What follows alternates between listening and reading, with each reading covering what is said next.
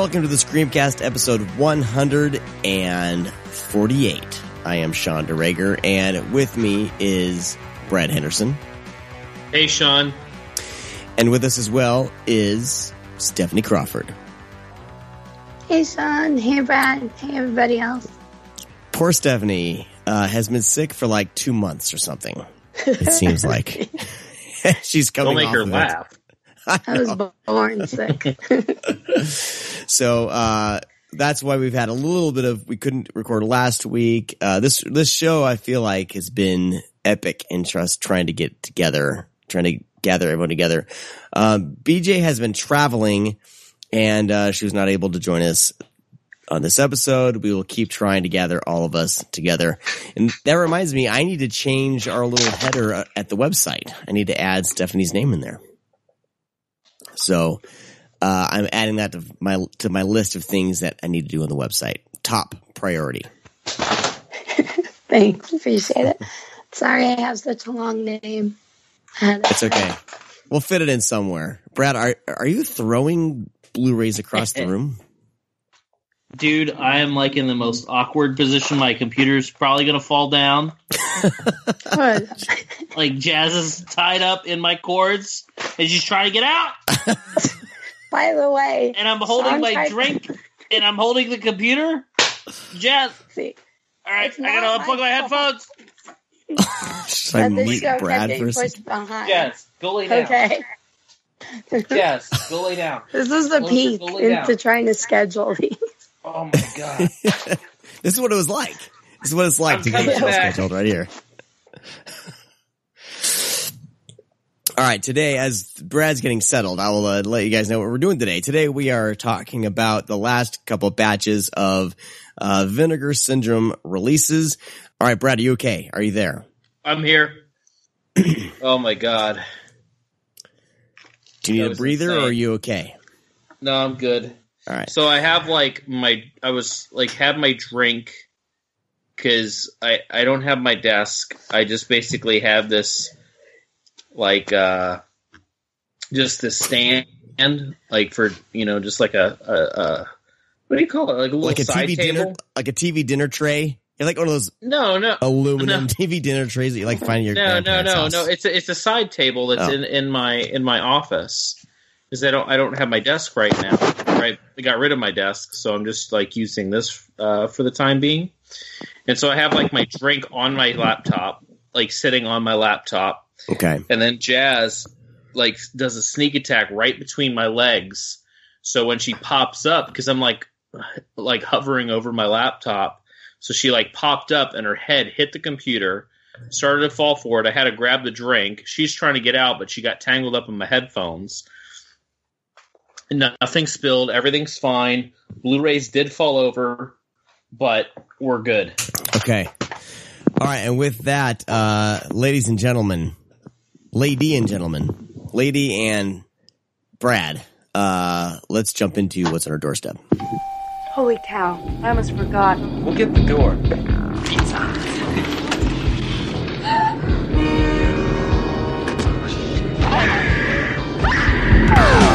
I don't know if everyone can hear. If you guys hear, like, it sounds like bones grinding in the back of in the background here. I don't know. I tried to crank my microphone gate up a little bit, but my dogs are deep into some bones.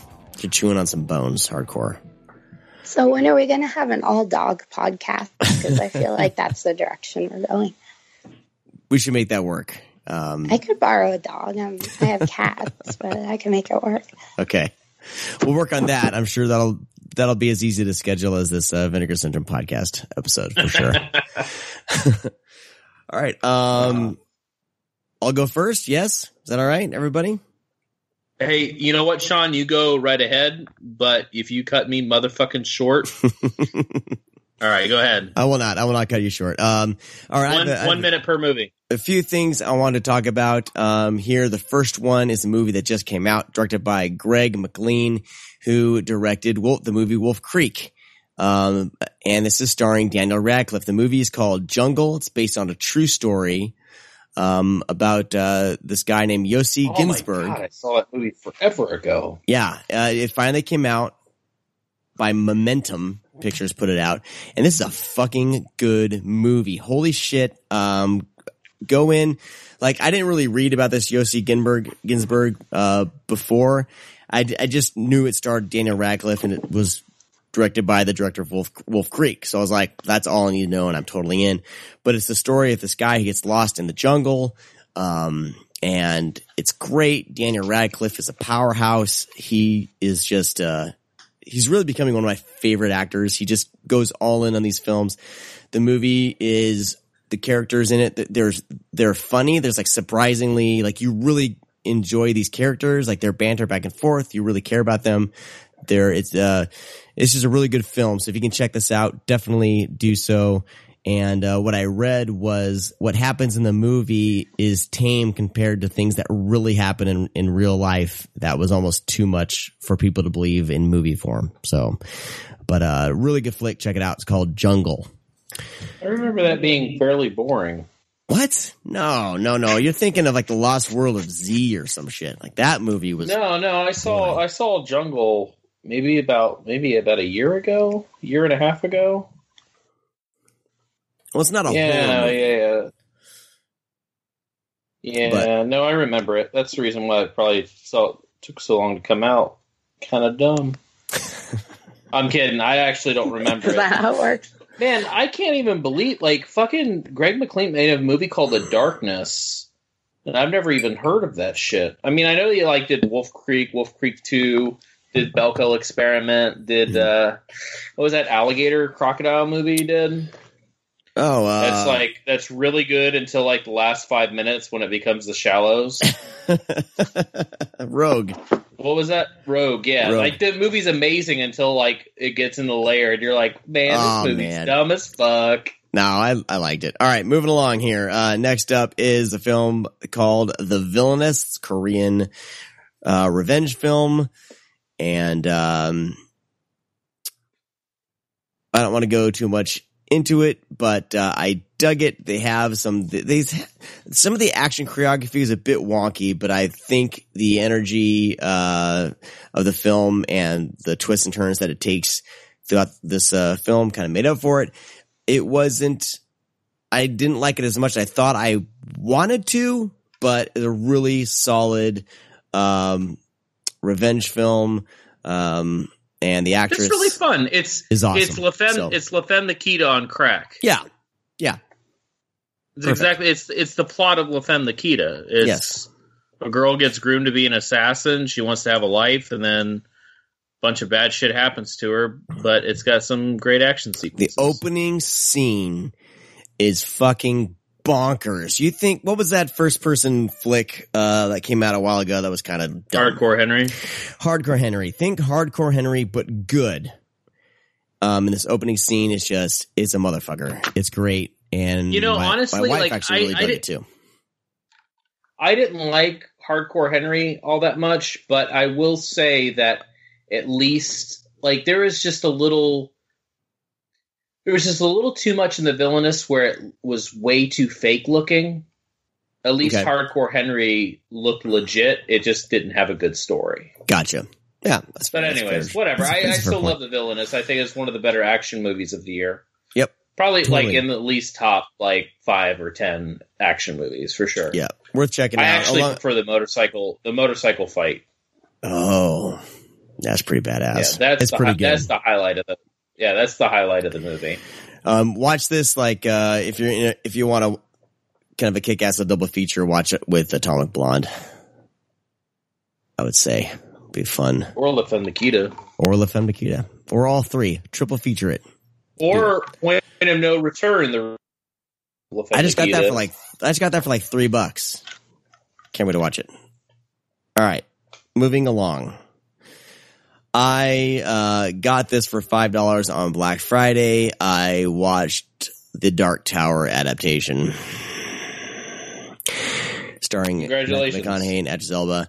Well, The Gunslinger is one of my favorite books of all time. Like, hands down, I love that book. I haven't delved into the other books of the Dark Tower series by Stephen King. This, like, I don't know what they were thinking, because they decided to make a sequel to all of the books into an hour-and-a-half film to basically tie all those books up, the storylines, tie it all together and end the whole series in an hour and a half. And it's bullshit. I don't understand why it took so long for them to adapt this. It's a horrible way to adapt a story on its own as like a 90-minute kind of fantasy action flick.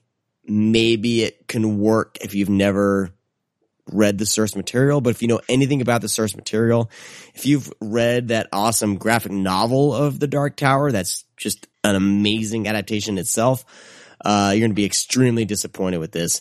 I just thought it was still pretty good. Matt McConaughey is collecting a paycheck. That's all I got to say about that. But awful adaptation. Damn. Speaking of awful adaptations, I saw Ben Affleck's Live by Night.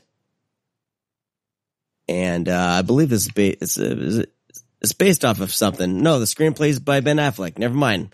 It's a bad gangster flick. The first half is actually pretty good. You kind of get to know this character and everything, and then it just gets like it screeches to a halt and gets incredibly dull, and you don't give a shit about him or anyone else in the film, and it's probably Ben Affleck's worst directed film. Do not recommend. Another Black Friday purchase. That's a pretty big statement that that's his worst film. It's his worst directorial / writing effort. How's that? No, I'm just giving you shit. I don't think he's direct. Like, I haven't seen Live by Night, but I mean, the dude's got some fucking talent behind him. So there's it's a like, fan. Yeah. It seems rushed. I don't know what happened. Like, it seems like he had a really good idea going, and then he kind of just gave up, or was rushed, or couldn't finish it, or something is off about it.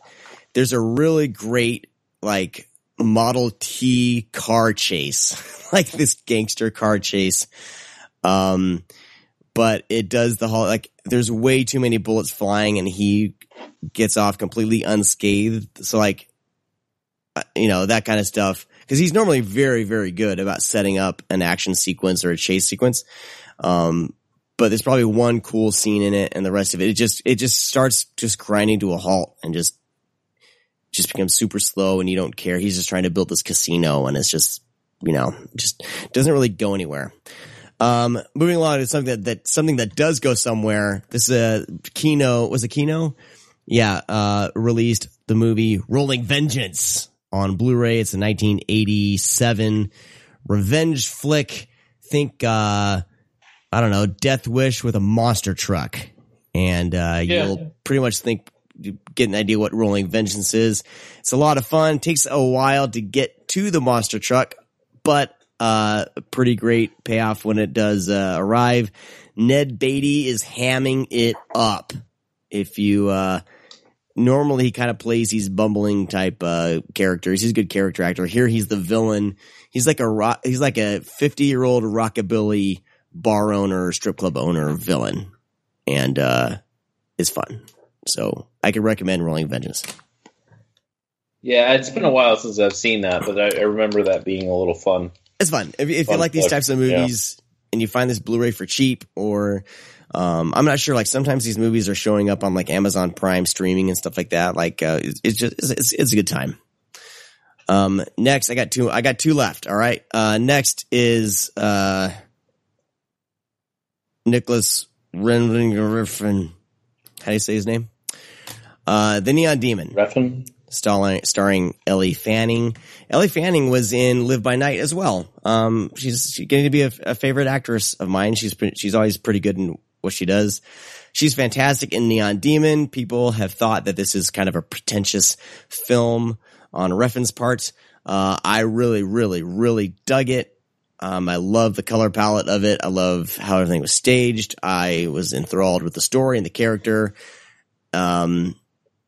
And I just loved it. I just kind of went along for the ride and enjoyed every minute of this flick. So people will say that it's kind of shallow and whatever. Like, I think it's just a great, stylish film. Ellie Fanning totally dominates in this. She's fantastic.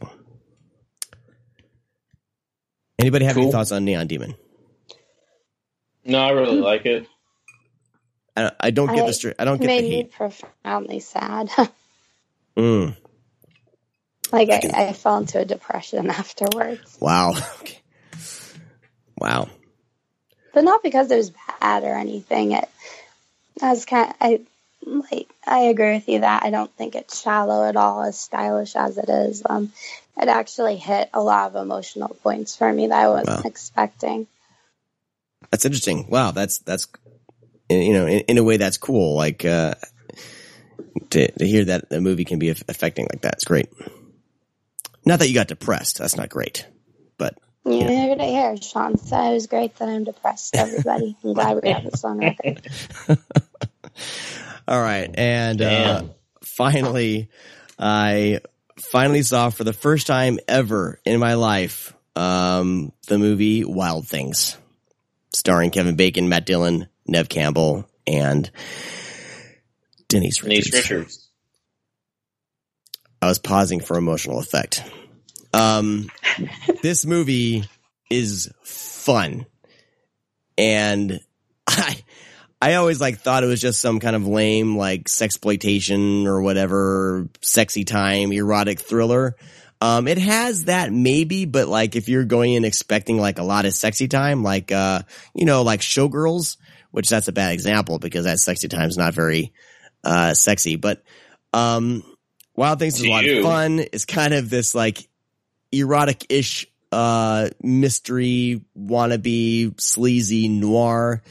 Kevin Bacon is great. Matt Dillon is fantastic. And, but who steals this movie is, Bill Murray. Completely steals this movie. He's great. He plays kind of like this sleazy lawyer. But a lot of fun and a lot of twists and turns. And I'd never seen it before. And, everyone's talking about Kevin Bacon's dick in it. It's it's hardly even in it, everyone. It's just, you get it's more like side dick, really. Just slice the bacon. Don't brush over his dick like that. He's just turning in the shower and grabbing a towel. It's a big deal. Okay, yeah, he gets to show his little pee-pee. Let it happen. All right, that was that was me. I had some good, lot of good stuff that I've been watching, I think. So, except for a couple that I told you were bad, but all in all, though, fun times. Cool. All right, Steph, what do you got?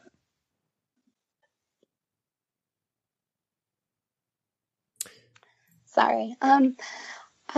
Because I've been sick for so very long, there's been a lot of comfort watching for me. A few weeks ago, I saw Thor Ragnarok, and I loved it. And I've been pretty about the Marvel movies. Some of them I've enjoyed a lot, but I've kind of been okay just seeing them once at the theater and not seeing them again. But that, I don't know what happened. It just sent me into a fangirl mode. So I've been rewatching a lot of the Marvel movies, which I highly recommend if you're sick. Yeah, I don't really get hyped on big event movies. I only watch trailers, if they're put right in front of me for the big movies. But I don't know. It's just been a lot of fun.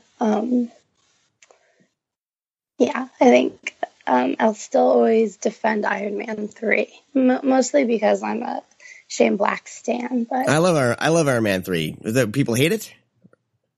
Oh yeah. Oh, dude, that movie is widely hated.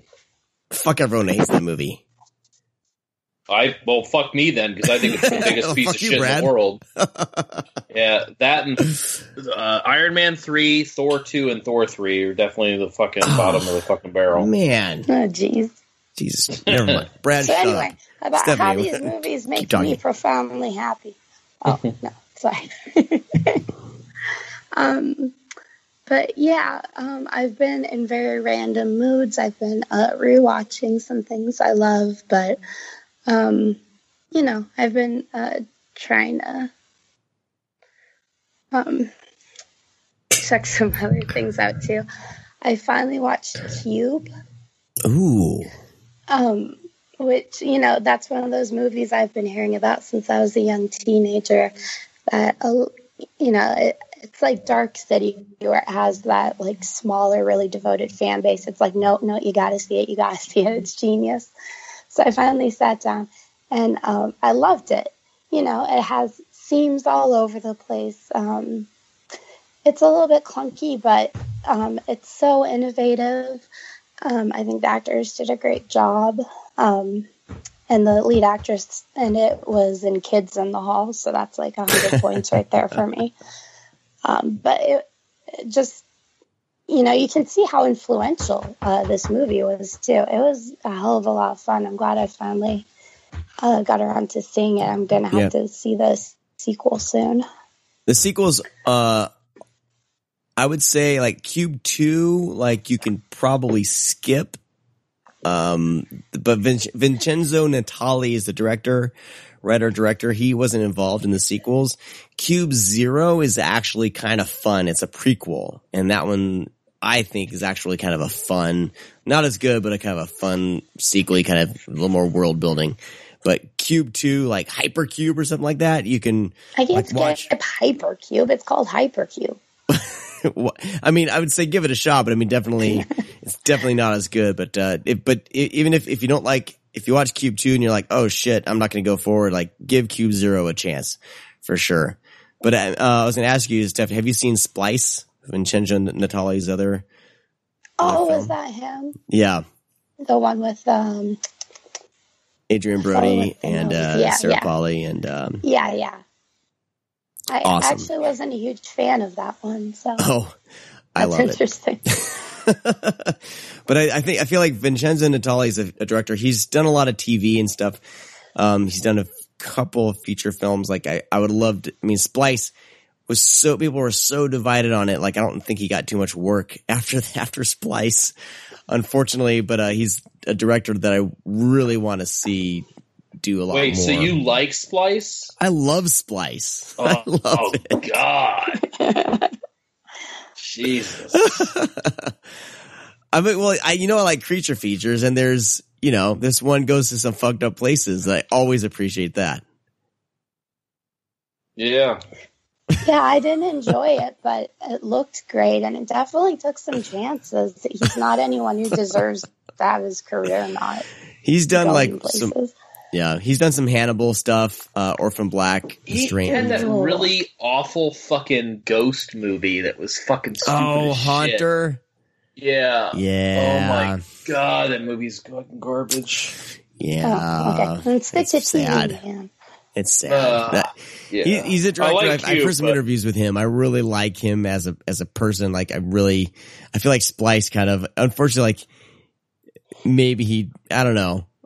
Maybe he was a little too confident on Splice and kind of, but I like Splice a lot. So I don't know, whatever. Judge me. Judge away, people. Already did. Mm-hmm. Okay. Another one I branched out on was The Devil's Honey, the Lucio Fulci movie. Oh, nice. I need to watch that. How'd that movie make you feel? No. Okay. I didn't go in completely blind. I knew, it's like an erotic thriller. There was a trend at the time with Italian movies, like really cranking those out, but wow. Even knowing it was Fulci, I really wasn't used to seeing it's like the foot scene in New York Ripper. If you're like, yeah, let's make an entire film feel like this a little bit. Yeah. It was filmed really well. I thought when it did it was a little more quiet and emotional. I thought it was fairly successful with that. like a lot of Italian erotic thrillers, some of the emotional cues made no sense, but the lead still had good chemistry. But it is crazy. Sorry, my dogs are fighting. I apologize for the interruption.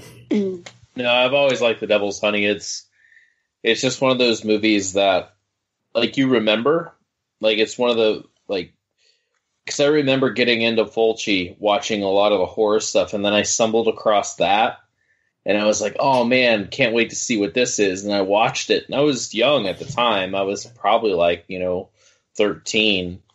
And, oh, God. yeah, I watched it, and I was like, oh, my fucking God. Like, what is, like, why, these movies, like, I remember, like, watching, like, erotic thrillers of the 90s, American films, but this had something. This one was just slimy and dirty, like slimier and dirtier, I guess. Yeah, like the scene with the nail polish. I was almost like, man, I don't know if I'm still old enough to watch. Wow, Yeah. I need to move this to top of my to watch pile, especially after Wild Things. Yeah, it's Great date night movie. Definitely. Yeah, you will definitely get some. You might not like what you get some of, but you'll get some. Yeah, you're gonna get something. So the Severin released the entire like the long version, right? Because that movie's been like trimmed down for years. Like this is the uncut. Okay, cool. Or whatever. Yeah, and it looks gorgeous. That's nice to you hear. Can really see every little bit of it in crystal clarity. It's great. Another one completely the opposite way of The Devil's Honey. I finally saw Crime Wave. Oh wow, that movie's a ton of the Raimi film. Mm-mm. Yeah, sorry, I need to take a lot of tea breaks. Like Brad, I'm a huge fan of the Evil Dead films. And I remember back when I was first really into the Evil Dead movies and reading about what else they did in their career. And I was like, wow, there's like a caper comedy that Sam Raimi wrote with the Coen brothers and Bruce Campbell's in it. That's amazing. And it's definitely like, it's very madcap. All their influences from the Three Stooges are everywhere. It's very, very, very silly. And Brian James is in it, who I'm a big fan of, and seeing him be almost a cartoon character was a lot of fun because he's usually pretty intimidating. But this is such a goofy throwback movie.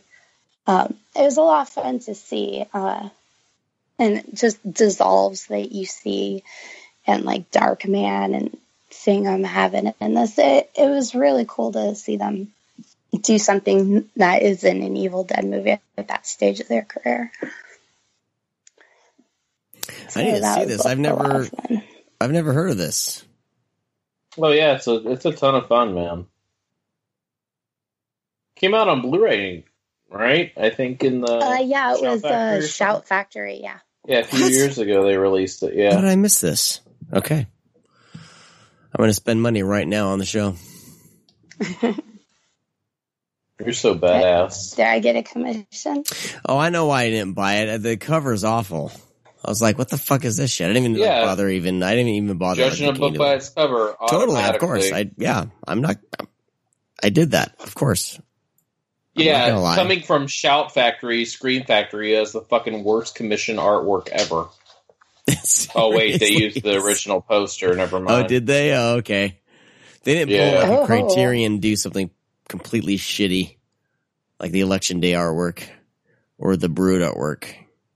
Yeah, no, I think it's the original poster. Okay, all right. Well, I'll forgive them. But I'm gonna add this to my wish list. How's that? I'll do that for now. It's pretty good.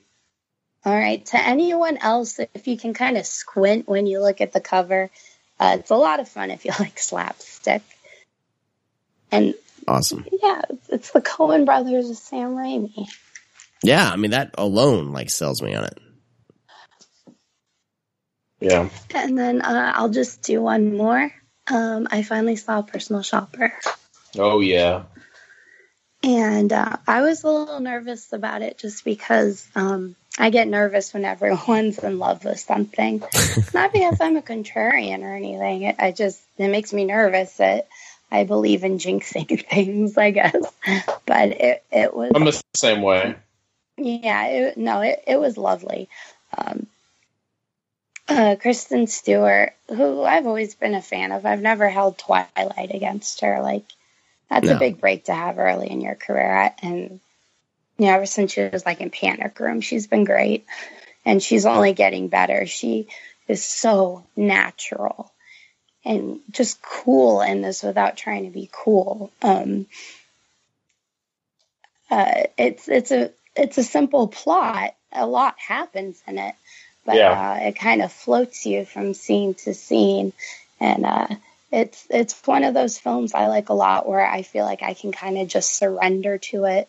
My brain isn't trying to figure anything out. I'm just experiencing it completely, and it's gorgeous. And even though it's a slow-moving, quiet movie, it was a lot of fun in a weird way. It's not a fun film, but it was such a total experience. I can see why so many are crazy for it. It was very lovely. I'm glad I finally watched it.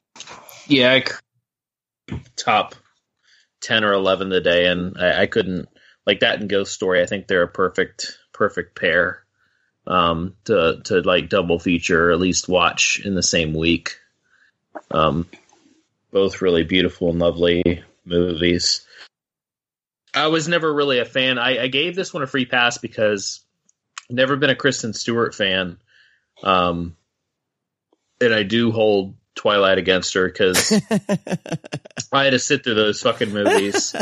I've watched them, sadly. I've never seen a Twilight film. Proud of that. It was American Ultra that you have a lot of things to be ashamed about. So, wow.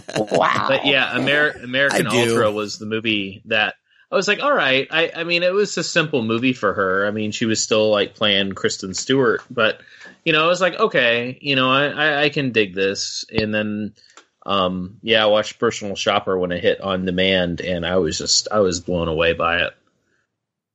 Awesome. And I was never real. I mean, she's a cute girl, but there's the one sequence in Personal Shopper where it was a little awkward to probably be in the room with me watching that movie. I was like, you're talking about, yeah. I was like, oh my God, Kristen Stewart.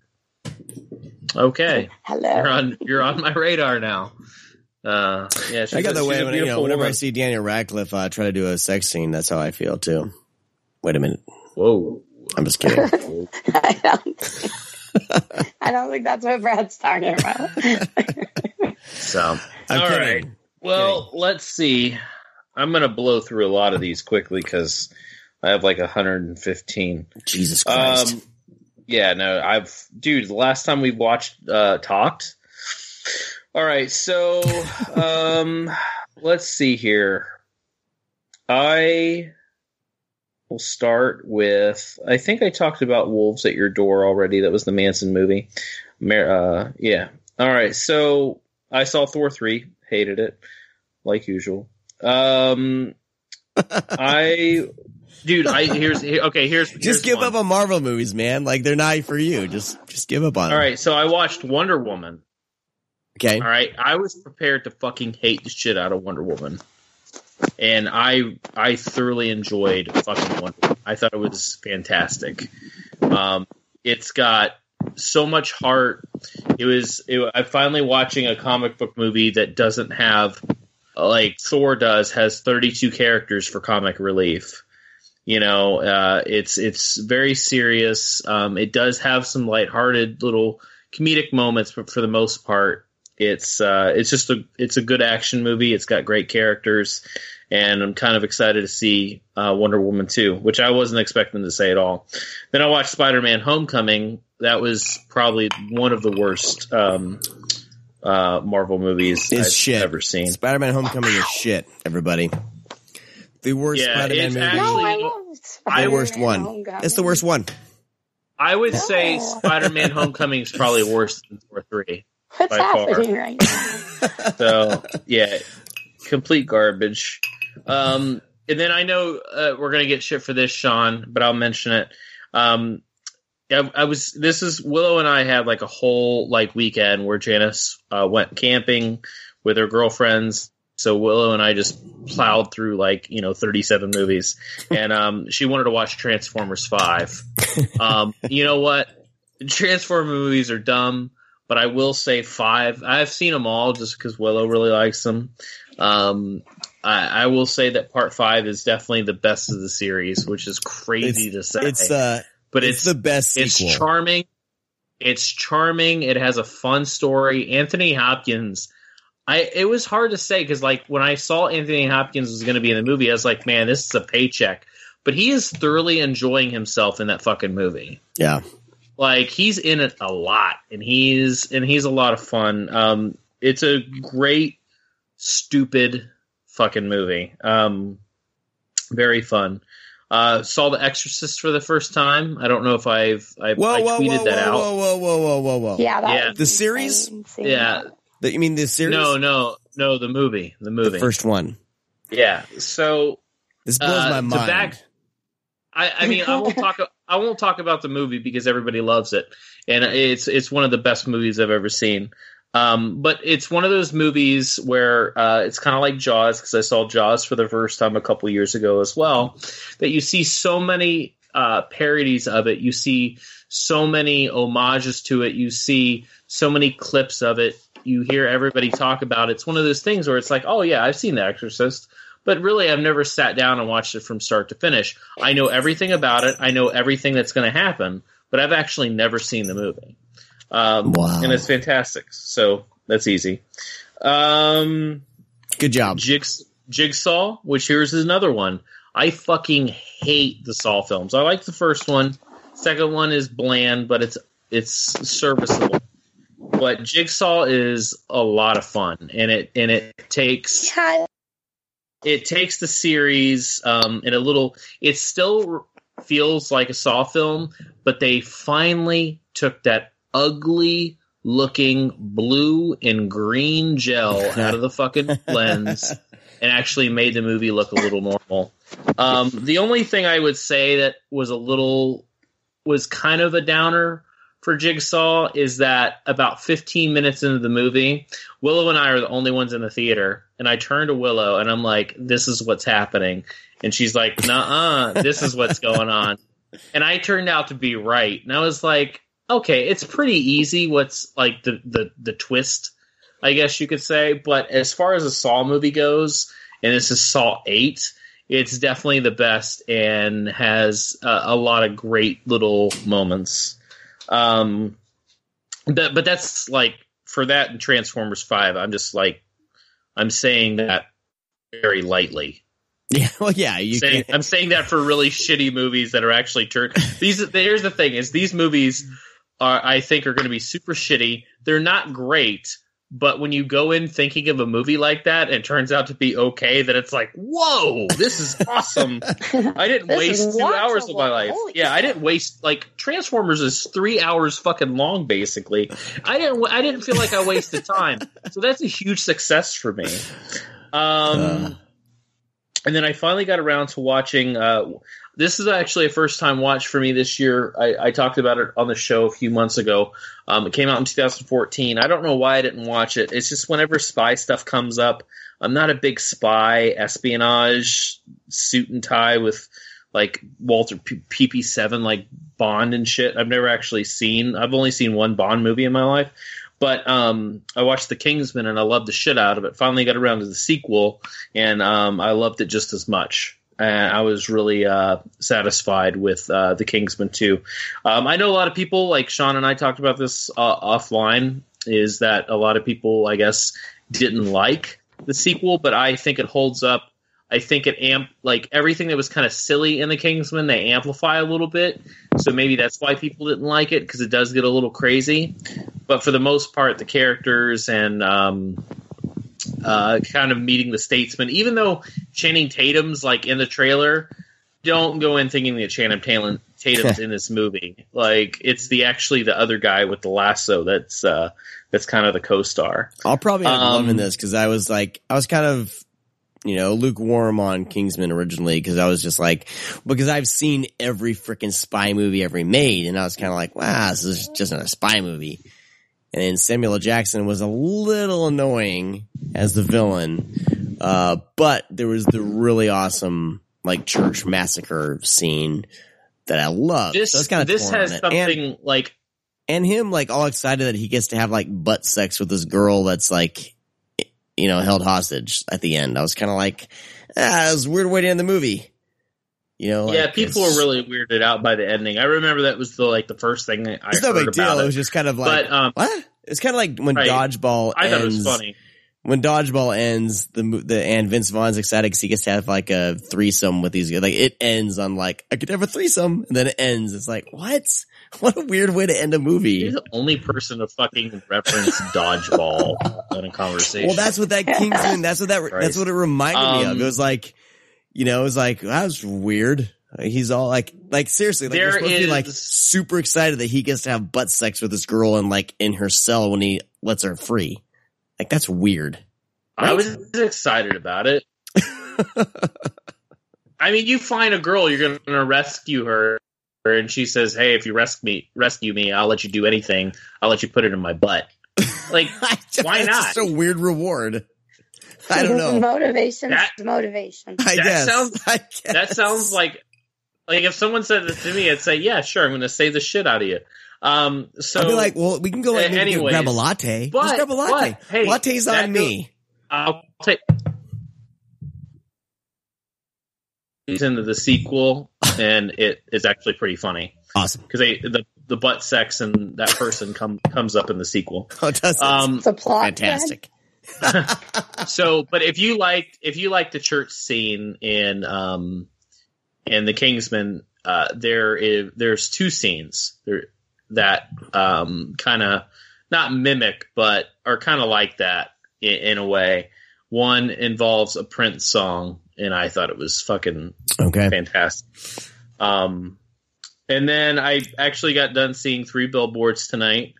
I don't know how I feel about it. I know that it's getting a lot of praise, but I'm kind of confused on why. I thought it was okay. I enjoyed the film, but I didn't love it.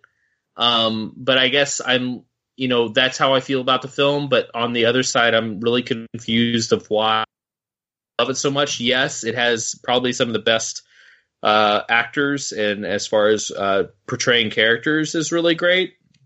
But I'm trying to separate that from the actual movie. But I mean, all around, I don't think anybody's going to hate it. I think everybody will enjoy it. But I don't know.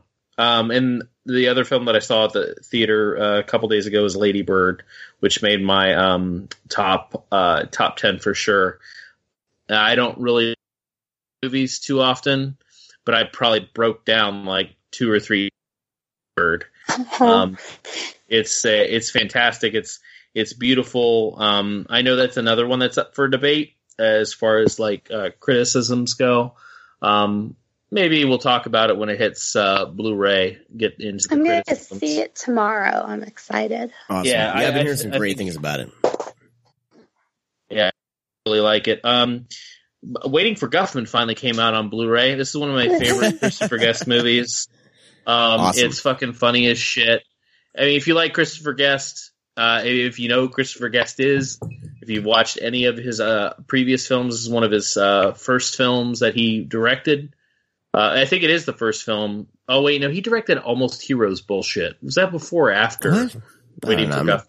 He directed that Almost Heroes movie. But as far as like his mockumentaries go, this is his first film that he directed. Rob Reiner directed Spinal Tap, but very much on the line of that. If anybody hasn't seen it, Best in Show and stuff like that. He's a very funny director. He he's very good at subtle comedy, which I absolutely love. I think the funniest things in his film, tiny things.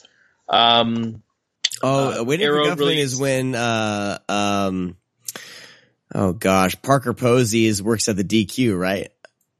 Well, are you there? She's Hello? in with Hello? him. Hello? She's just. I can hear you. Hi. You're breaking up. Hi, Sean. Back to Parker Posey. Wait, who's breaking up? You were a little bit, but back to Parker Posey. She's great. But she plays a character. Is this one where she plays the character that works at the DQ? She's like naming off all the blizzards. Yeah. Teaches That's what that, yeah. Awesome. Yeah. I love those movies so much. Next up was Arrow released Children of the Corn on Blu-ray, which looks really great. It's been on Blu-ray over here for a little while from like Image or something like that, and it's been okay, but whatever. It's definitely a better package. It looks great. I actually started watching some of the other Children of the Corn films, and I actually stopped at 4 because I don't know what the fuck I'm doing with my life. How many are there? There's like 9. Oh, yeah. I 4 was really, really tough. I was watching them with Willow, and I said, "You want to watch part 5?" And she almost got tears in her eyes. She was like begging me to stop. I was like, Am I being all right. punished? Yeah, she was like, "These are terrible. I can't do it." And I was like, "Yeah, Children of the Corn 2 isn't all that bad, but the rest are really, they're not good." I talked about this film before, but it recently hit Blu-ray, so I popped it in to check the transfer. It's fine. Another Warner Archive title, but Green Slime. I really enjoyed this one quite a bit. It's really weird. The backstory of them making it is pretty interesting. This is the director of Battle Royale making a movie in the fucking 60s. I believe it's the director of Battle Royale. I'm having a brain fart right now. But anyways, he did this like joint film with like an American company, casting American actors, casting a bunch of kids as the aliens, terrible aliens, but it's just a really corny and neat little movie. A movie that I've been waiting for to come out on Blu-ray for quite some time. It's been on DVD from Warner Archive. One of my favorite slashers, and this is still a through and through. So if you're a big fan of Giallo, you'll see a lot of the similarities, but it's Night School. Night School. Yeah, it's got that too. It's so good. It's got a great look of a killer. It's got some great death scenes. It's very good at like kind of homaging Fulci at times, but it's a really tight film, and I enjoy it quite a bit. Here's a film that you'll love, Sean. I think I told you about it a few times, so you need to get out your wish list. I'm a big fan of Shane Abbas. I think he's a fantastic director, mainly because he knows how to work a movie with a very small budget. He makes them look grand and spectacular. I saw this movie, I think it was 2016 Fantastic Fest, but it's called The Osiris Child science fiction book. Dude, it just showed up in my mailbox today. Yeah, I talked about it before. It's a very normal story. There's not like any twists and turns. It's a very bland, familiar story, I guess you could say. But it's how Shane Abbas makes this look like a fucking $50 million movie. But I still want to know what the budget of this movie was, because I don't think it was over a couple million. I really don't. But when you watch it, you're like, man, this is fucking some epic shit. It's got great practical effects. He has these huge creatures that are in the film that are all practical. I don't think there's any digital effects with these guys, and they just look fantastic. And it's got kind of a sweet story, and you can stick with Kellen Lutz. He's fine, but he's also terrible. I'm Severin watching this week and I released. can't wait. I'll watch it with your kids, man. It's a lot of fun. I think it's weird that they did the subtitle like Science Fiction Volume 1. Like I feel like that's just you'll does that see. make any sense with the film? You'll see. Okay. All right. Well, no, I imagine he's going to do a big like a trilogy with these. Well, yeah, things, but why is he calling it like Science Fiction Volume 1? That's just kind of sounds. I don't know. weird. I think it's kind of cool. I think it's kind of. I don't mind. Just. So yeah, I can't next wait. up was a film that I've wanted to. Go ahead. No, we're good. I just can't wait to watch it. I'm excited. You talking about my movie? I had forgot that I had pre-ordered it, and it showed up in my mailbox, and I like friggin', squealed with glee as I opened up my little yellow padded envelope. I think with you, I think you'll really, really love it. If anybody's a fan of sci-fi, I think it's a great sci-fi movie. And I mean, watch Infinity as well as another film that he did. Yeah. Infinity is awesome. Yeah. Yeah. He's a really talented dude. Another one was a Intervision, release. This is a movie that I've wanted to see for quite some time. I was never able to find a decent looking copy of it. So Severin, put this out on DVD, but it was called Beyond the Seventh Door. Man, this movie is weird as shit. It's got this actor, his name's Lazar Rockwood, and he's like this pseudo like Tommy Wiseau character who it's like it's watching. This is all I'm going to say about the film. And if this doesn't get you to watch the movie, I failed. Imagine Tommy Wiseau in a Saw movie. That's what Beyond the Seventh Door is. And that's what I'm going to leave you with. Oh, hi, Death Cop. That's very much what it's like.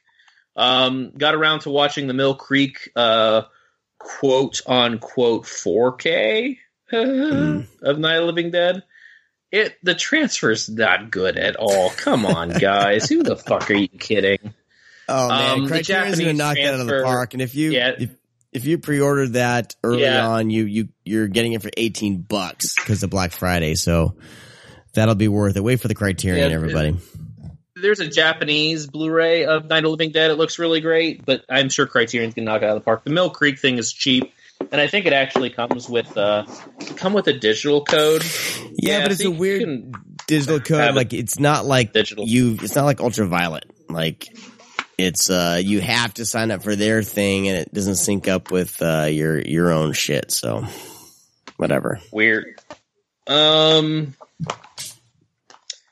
Another I bought a lot of I buy a lot of Warner Archive. Yeah, well, yeah, like 50 more.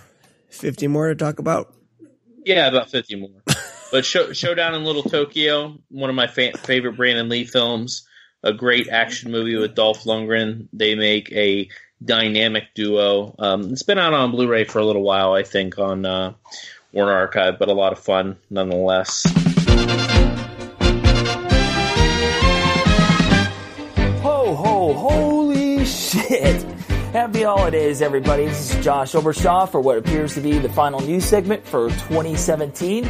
It's kind of funny that I'm doing this by myself, considering the start of 2017, I was doing this by myself. So what a way to cap off what I think it has been a great year for Blu-ray releases, but 2018 is already shaping up to be pretty spectacular. So why don't we get right to it to find out what we can expect in the coming months. And we're going to start off with Criterion Collection. They announced 2 big horror films for their February slate, starting with The Silence of the Lambs, which comes out on February 13th, but also coming out on February 13th. Yes, folks, the rumors are true. It's going to be George A. Romero's Night of the Living Dead. That one is going to be chock full of extras, some of which were included on the Elite Entertainment DVD that came out several years ago. But nonetheless, we are getting Night of the Living Dead in a 4K restoration. How cool is that? Alright, moving right along, Warner Brothers has set a release date of January 9th for the blockbuster horror hit It. Next up, Scorpion Releasing have set a firm January 23rd release date for their special edition Blu-ray of Dario Argento's Opera, which I've already pre-ordered. Yay. Dark Sky Films have announced a February 6th release date for Victor Crowley, aka Hatchet 4. Mondo Macabro have set a February 13th release date for The Blood Splattered Bride. And also from Image Entertainment, Brawl in Cell Block 99. That one comes out actually on December 26th. Next up, I know Brad is very, very excited about this. Vestron Video have announced Class of 1999. That one comes out on January 30th. Also coming out on that day, Ken Russell's Gothic. Next, we're moving on to Arrow Video. They also announced their February slate. Their UK-only release will be Dirtatus King. That one comes out on February 26th. Their UK-US releases. First up, The Gruesome Twosome, which comes out on February 5th in UK and the 6th here in the States. There's going to be a standard edition of The Bird with the Crystal Plumage. That one is coming out on February 12th and February 13th, respectively, as well as the film Scalpels, which is coming out on actually the 19th and the 20th, respectively. But what's really exciting is their one and only US release for February. It's going to be a limited edition of Basket Case.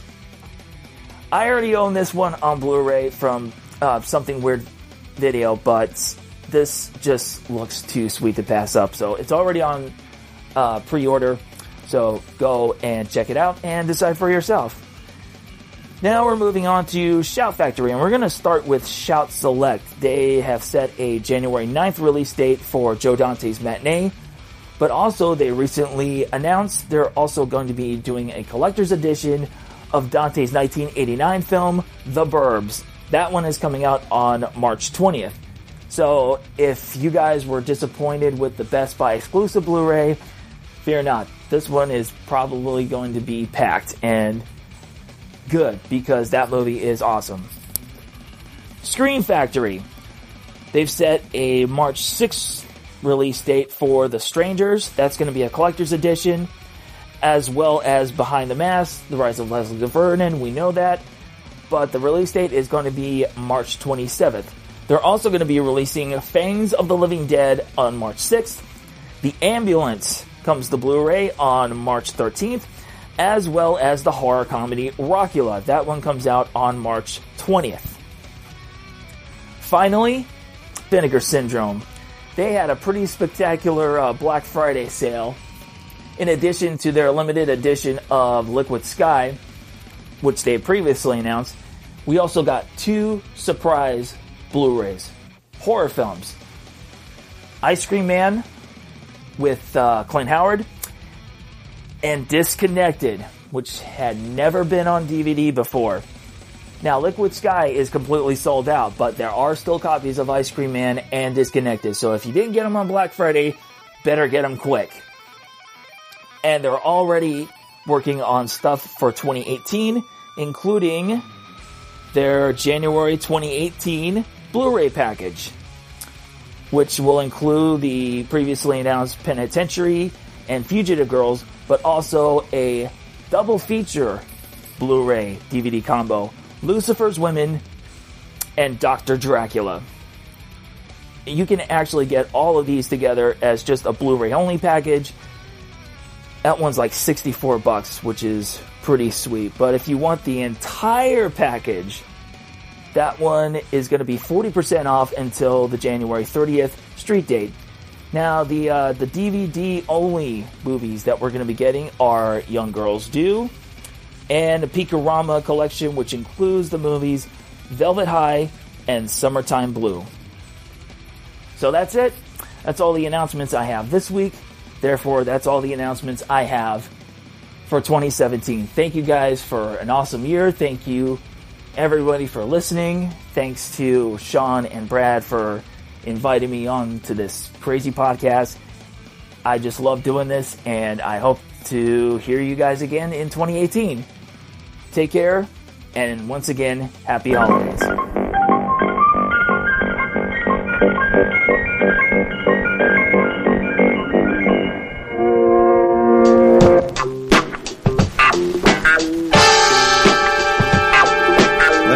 Let's jump right into our section of the show where we talk about some Vinegar Syndrome.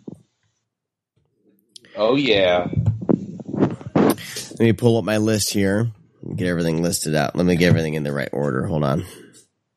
My stupid ass dogs, like these dogs lay around and do nothing until I sit down and record a podcast, and then they're at my feet. This is like clockwork. Every freaking time we record, they're at my feet fighting. It's so stupid.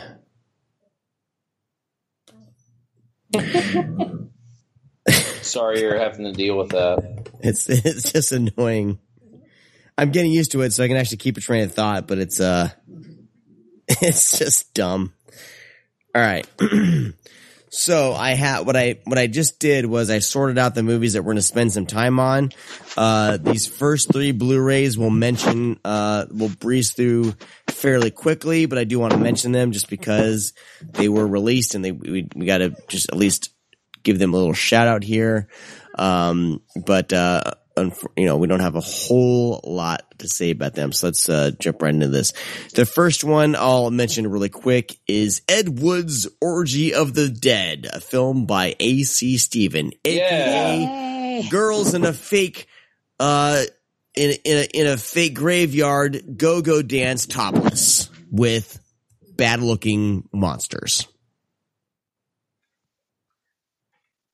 Right? It's pretty much pretty harsh. I mean, but yeah, you're right. Yeah, it's one of those movies that I don't know. It's a good background movie if you're having a party. That's exactly what I was gonna say. Like, this is something. Maybe Halloween time. You're planning a party and you have the right people coming over that are totally gonna enjoy this as a background thing. Throw this on. There's gonna be some fun to be had. But this isn't a movie. The interview on it, I feel like I'm the only person that watches these interviews. It's with one of the dancer actresses. And, she's adorable. She's so charming. And the whole behind the scenes of that was pretty interesting. So that is worth a look. Was that with Nadejda Dobrev? Yeah, I'm going to let you try to pronounce the name. No, I had to watch some of the special features on this because I was like, what the fuck did I just watch? Because I watched this like over my lunch break. And I'm like, I'm going to sit down here and check this out. And oh my God. So I couldn't obviously fit it all in during my lunch break. I was like, I need to watch some special features of this thing to see what the hell happened with this. All right, so that's all we got for Orgy of the Dead? Probably. I don't think I have anything else to say. I mean, it is what it is. It's an Ed Wood movie. I mean, well, he wrote it, and the script is complex and as rich as you could imagine. But I do agree, it would be a cool background, like in a bar movie, and that's about all I could recommend it. Well, that's right. It's not directed by Ed Wood, right? It's I said it's A.C. Stephen. But the thing is, like, I mean, he obviously wrote this on like a napkin. It's like there's 2 people, they die, and they end up in like a weird graveyard, and then like the vampire monster dad shows up, and girls dance and take off their clothes in various stages. Who the fuck is A.C. Chris will love this. And that's it. Like, that's the script right there. A.C. Stephen? I don't even know who that is. I've never even heard. It's got to be somebody's fake name. It's got to be, I don't know. All right, moving along. We're spending way too much time on Orgy of the Dead. Let's talk about Trip with Teacher. This is a 1974 film about a teacher and her students who are on a field trip who basically get kidnapped by these asshole, drugged up biker motherfuckers. It's okay. Wow. You sounded very upset about what happens to those people. Those bikers are assholes. You tell them, Sean. I haven't seen this movie, but you tell them. It's okay. It's fine. It's okay. Like, for what, I mean, it's a 1974, biker teacher and students movie. I don't know. Like, and they're kidnapped, but it's before Zalman King went crazy. Okay. It's his like it's like a revenge. It's supposed to be like it. I feel it's one of those films that it wants to be a lot of things and just really can't decide where it wants to go. I don't know. It's just there. It's one of those old Mill Creek DVD box sets or like group movies where kind of like Malibu High and stuff like that also Vinegar Syndrome releases. It's Crown International. Is the international movies that are try to be like sexy. They try to cash in. Couldn't do it. Yeah. So we have 2 failures of sexy so far. This is going well.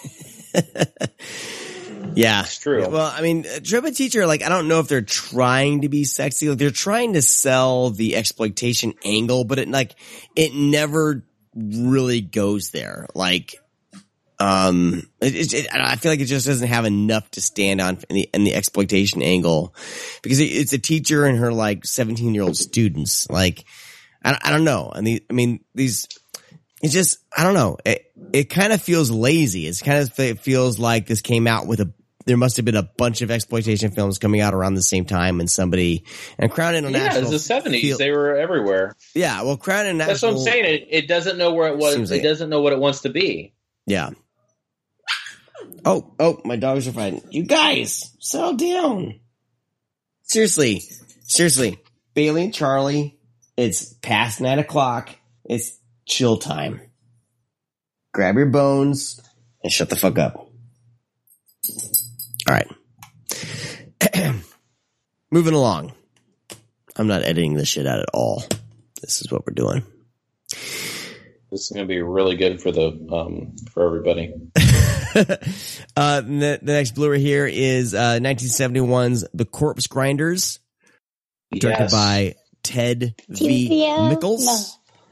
This is kind of like What'd you say? What'd you say his last name was? Yes, Mickles. You're cutting out. Michaels. It's just Michaels. I believe. Okay.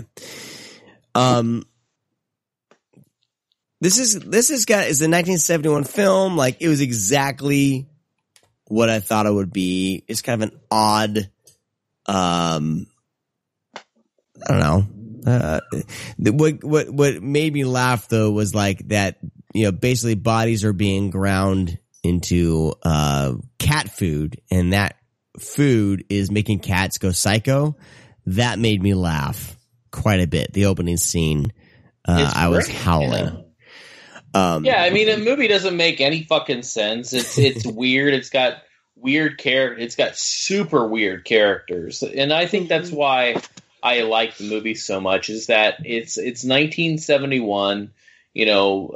Probably written in the late 60s, made in 70. Getting ready for the 71 release. It's so different from a lot of movies that were coming out around that time. It's a horror film. It's a comedy, but what I like about it so much is it's got so many crazy fucking characters, and that's what's so unique about it. And Ted Michaels he likes characterization. He likes wacky things, and I think this is one of those films that really kind of kickstarted, because he made even sequels to Corpse Grinders, like in the late 2000s before he died. I think he made like 2 additional films. I don't know if he directed them both, but I've watched those too. Obviously, I don't care for those as much as the Corpse Grinders, because he made those out of the success and the kind of the cult following of the original film. But I mean, it's taking that kind of Ed Wood element, of kind of a DIY attitude, but also putting a little bit something more memorable, and just not like a cash grab. He was making films to really kind of stand out and be remembered. I felt like that's how I feel watching some of Ted Mickles films, especially like kind of his earlier films like The Black Klansman and stuff like that. He was making these films to kind of be iconic. It felt like he knew what would make him last, it feels weird, like, you know, a director thinking, okay, how do I can be remembered? I think that was his whole, but I think that was something that he maybe was aware of, that he needed to be different. And I think that's why he was successful around that time. And he continued to be successful until the day he died. And he watched a lot of movies. He was a big film lover in general. And he loved films from Ed Wood and things like that. You know, even something like, you know, he liked the TNA side of cinema. He liked the sexploitation. He liked the horror. He liked, you know, the sexploitation. And he just jumbled all that stuff together and made these movies in his life. You know, and he had a fairly decent career, you know, into the late 80s making films like this. And I think that's why Corpse Grinder is a little bit more special to me, watching it. Like, if you just watch Corpse Grinders just a one-off at night and not know anything about it, yeah, it's not a very good. It's a terrible movie. But with kind of the history about Ted Michaels and what he was doing, and comparing it to what was around that time, I think Corpse Grinders is special.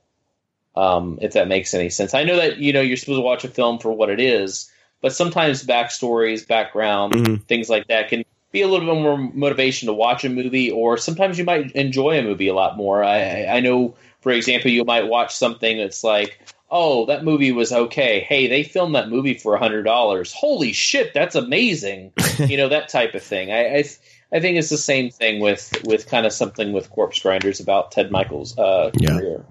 Dude, that happens to me. Because he... Go ahead, Stephanie. I'm sorry. No, go ahead. No, you go. I insist. Okay. No, he ended up, I live in Las Vegas, and he ended up here. And he worked with a lot of young filmmakers out here, like Drew Marvick, who's on our show, Pool Party Massacre. And he had a really cool impact here, a lot like Ray Dennis Steckler, who also ended up here. And I kind of feel like I'm chasing both their ghosts sometimes. I have like a bunch of old movie magazines that Ray Dennis Steckler and his wife used to own that I found at a random smoke shop, thrift shop. And I bought some of Ted's old videotapes that when Penn Jillette was moving, and he was having a sale like a couple months before Ted died last year. And I agree with you, like, kind of like living in the town, and then going back and seeing what they've made. I'm with you. I can't watch it without thinking about the person who made it and the work that went into it. It adds a lot of charm. I don't think there's anything wrong with that. No. And I've never known the guy, but the stories I've heard, he was just like an amazing person, like as far as like how kind he was. And even like his kids, because I believe his son is a filmmaker now.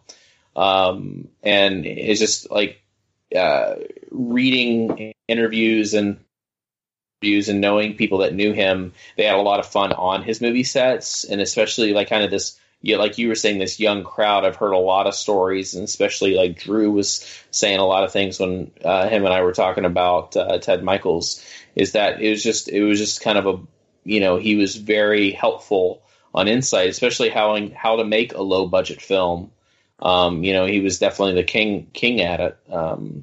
And I just love everything about his career. Even he made those fucking awful Astro Zombie sequels. You know, he just never gave up. He kept doing he didn't do anything different. It's just technology and settings and stuff changed, but he was making the same films that he was in the 60s and, you know, early 70s that he was making until the day he died. So I have a lot of respect for that. So very nice. No, that's cool. No, I was going to say like that happens to me quite a bit. And that's why I appreciate kind of special features and documentaries on films. Like no matter what, like sometimes it does help increase the appreciation of a film, no matter how dumb the film could be. If you see, like how the director interacts with the actors or the journey that it took to bring that certain film, you know, from page to actually being in a theater or driving or whatever, like that definitely helps. Like seeing if it's a passion project, especially like you I don't know. It's weird. Like once you get context, you're definitely a lot more forgiving on the film, and the film becomes more endearing. So I totally second that. You know, that happens to me all the time, especially these types of films. Like sometimes I won't like a film, and then I'll watch the special features or listen to the commentary when I have time, and I actually end up appreciating a film even more. Which is why I don't want to write off a film right off the bat. Like I want to kind of dig into it. But yeah, it's cool when a film can do that for sure. Cool. Yeah, Don't Go Into the Woods was like that for me. You said nice. Don't Go Into the Woods is like what? It's like that for me because when I saw it, I was like, wow, this is maybe not my favorite movie.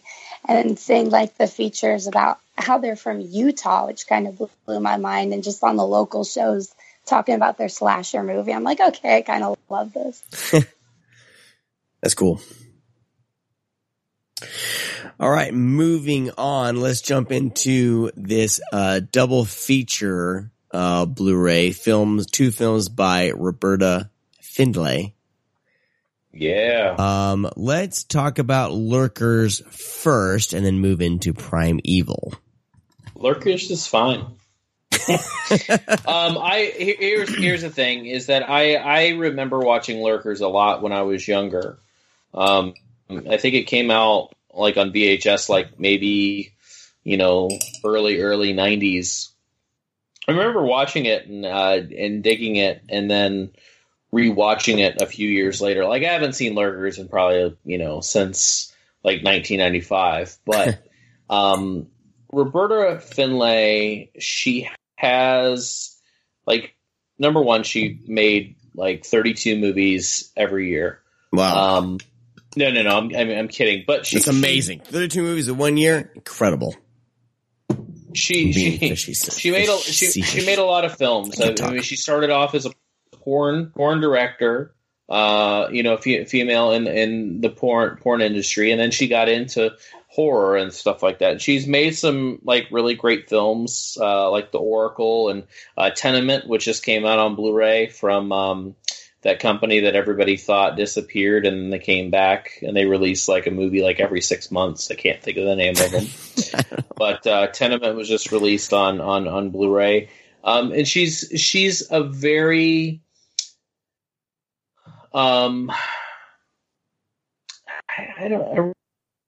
Roberta Findlay.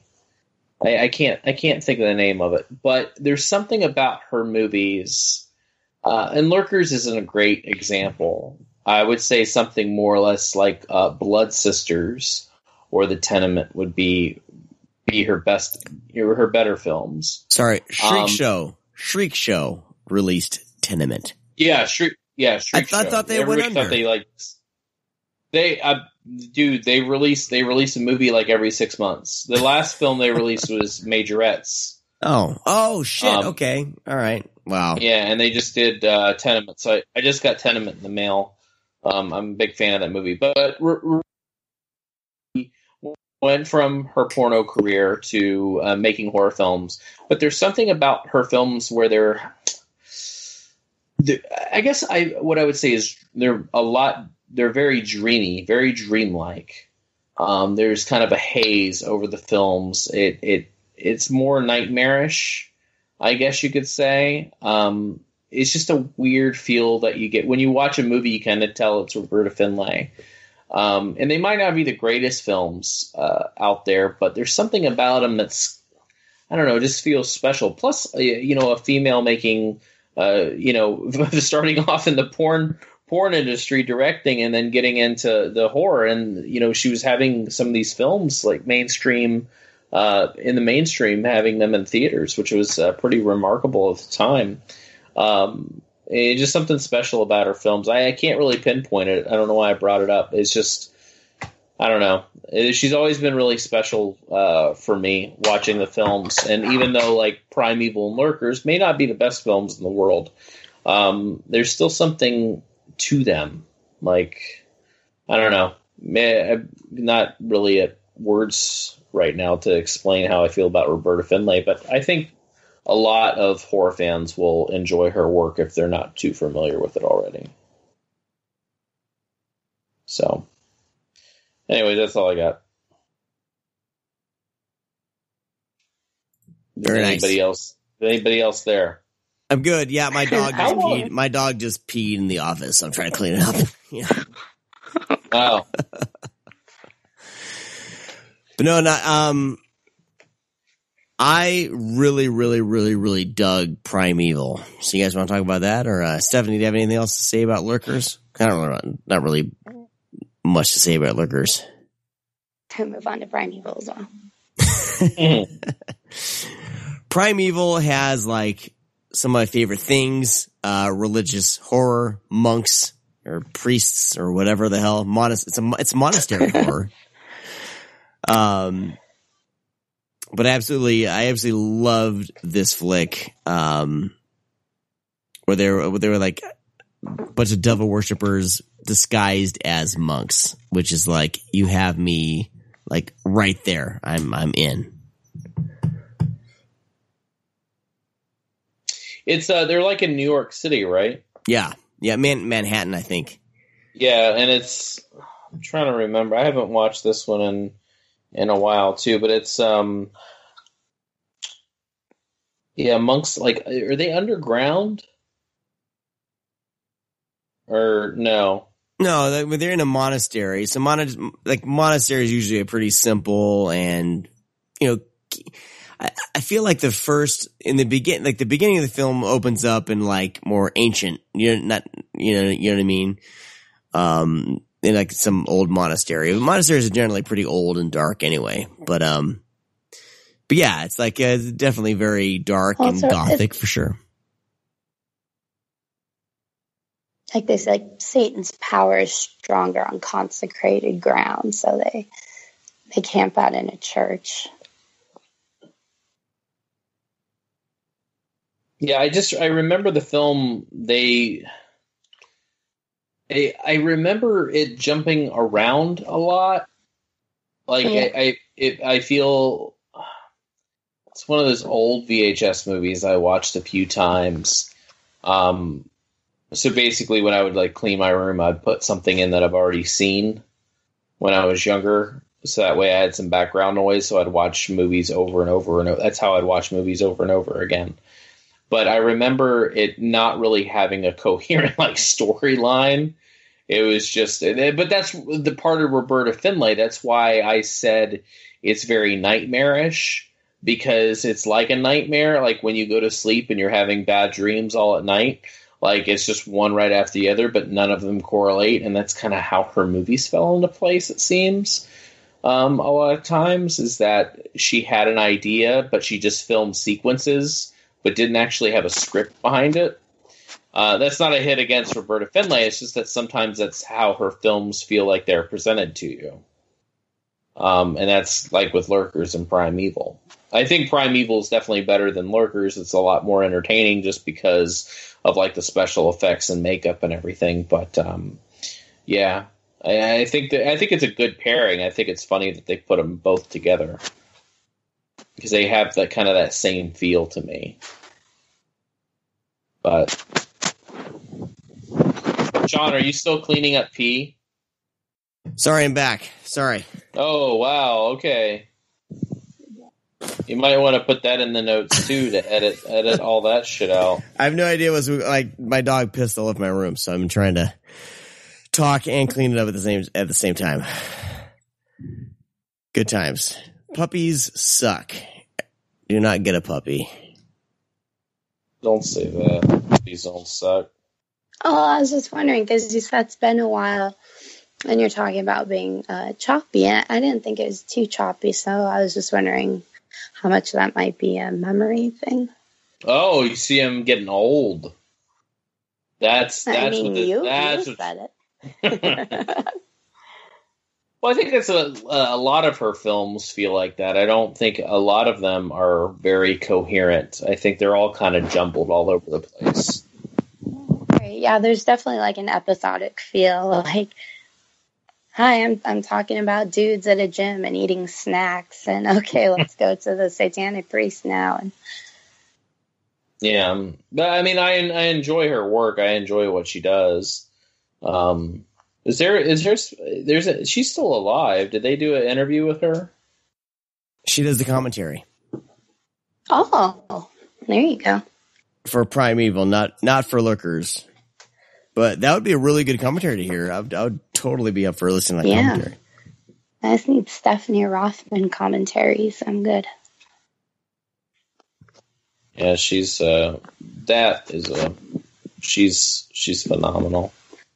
Yeah, Stephanie Rothman is just she didn't make a lot of movies, but everything that she made was just, it kind of how she fell into place with that whole Jack Hill thing. Mm-hmm. So with initially Bloodbath, that's a unique story too. Yeah, no, I love that Arrow set because, man, that was interesting. Yeah, I mean, I remember reading about it, but I've never seen like the different versions. I made sure I watched them all because I really like that movie in general. And Laurie Saunders is she's absolutely gorgeous. Anything else to say about Primeval? No. It's a really fun flick. Pretty fun way to kind of discover Roberta Findlay for sure. This Primeval double feature is a fantastic way to introduce yourself to Roberta Findlay. I know that I'm interested in more of her stuff for sure because of this. Watch Tenement first. Okay. Tenement is really good. Awesome. And then the Oracle. Oracle's like out by like Synapse on DVD or something. I feel like somebody's mentioned the Oracle to me before. It's fun, man. It's definitely one of her better movies. Very cool. All right. Moving on.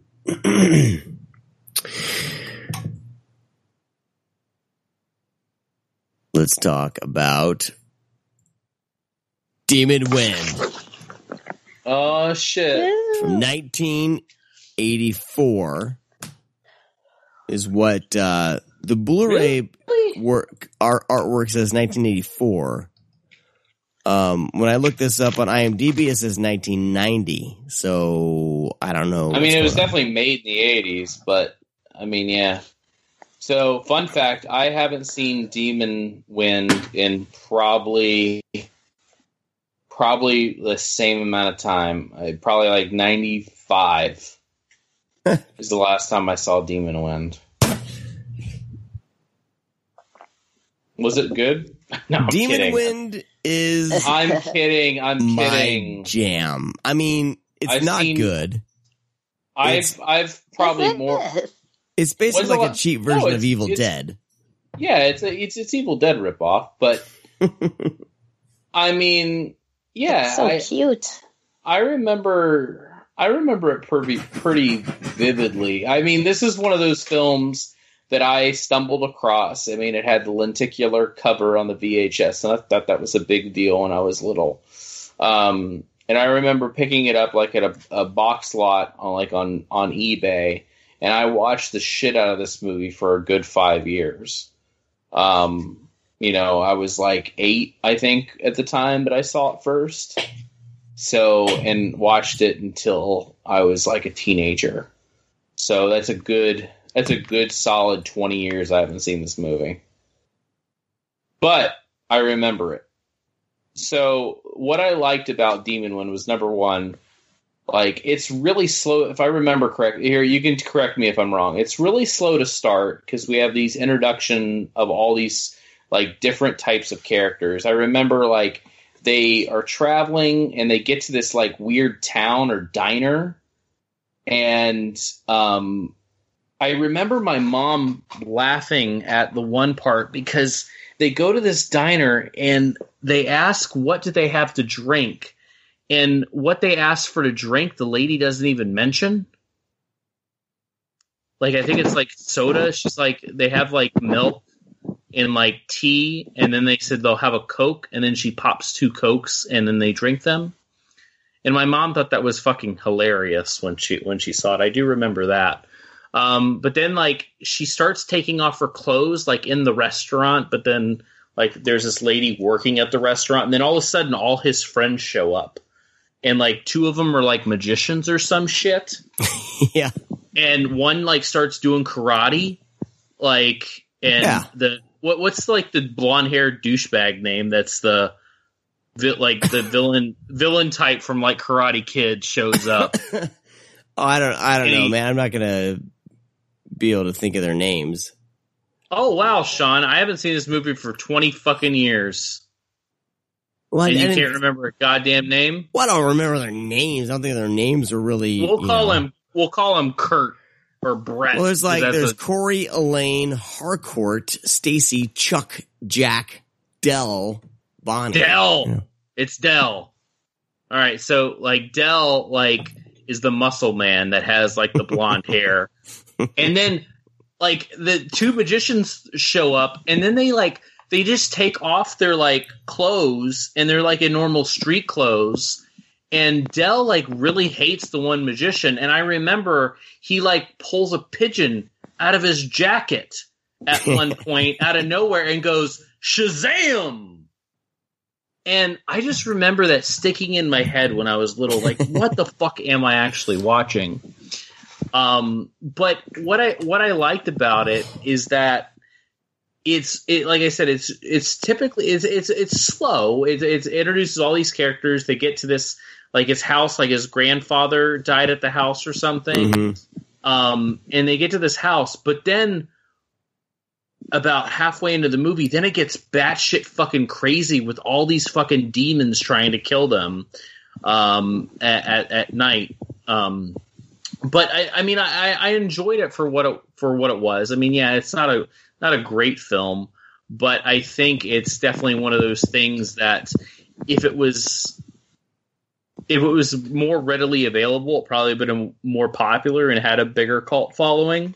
Yeah, totally. I mean, it's like a cross between Evil Dead and Demons is what it made me kind of feel like. I think the cult following for the film was just the lenticular cover that everybody remembers seeing at the store. But I don't know if a lot of people actually saw the film because, it's one of those movies that was kind of tough to get. I mean, I just sold my VHS copy I had for $80 fucking, you moron, on Jesus eBay. Christ. Yeah. After the Blu-ray came out, like I had the Blu-ray in my hand and I sold it for $80. It was pretty much the best day of my life. But yeah, I really enjoyed the film as a kid, but I just kind of like how it escalates. It gets really silly. I remember like the house not being together, like it's broken down. But when they walk through the door, it's like they're in a cabin, or they're actually like in the house. But like, is that ever explained in the movie? I can't remember.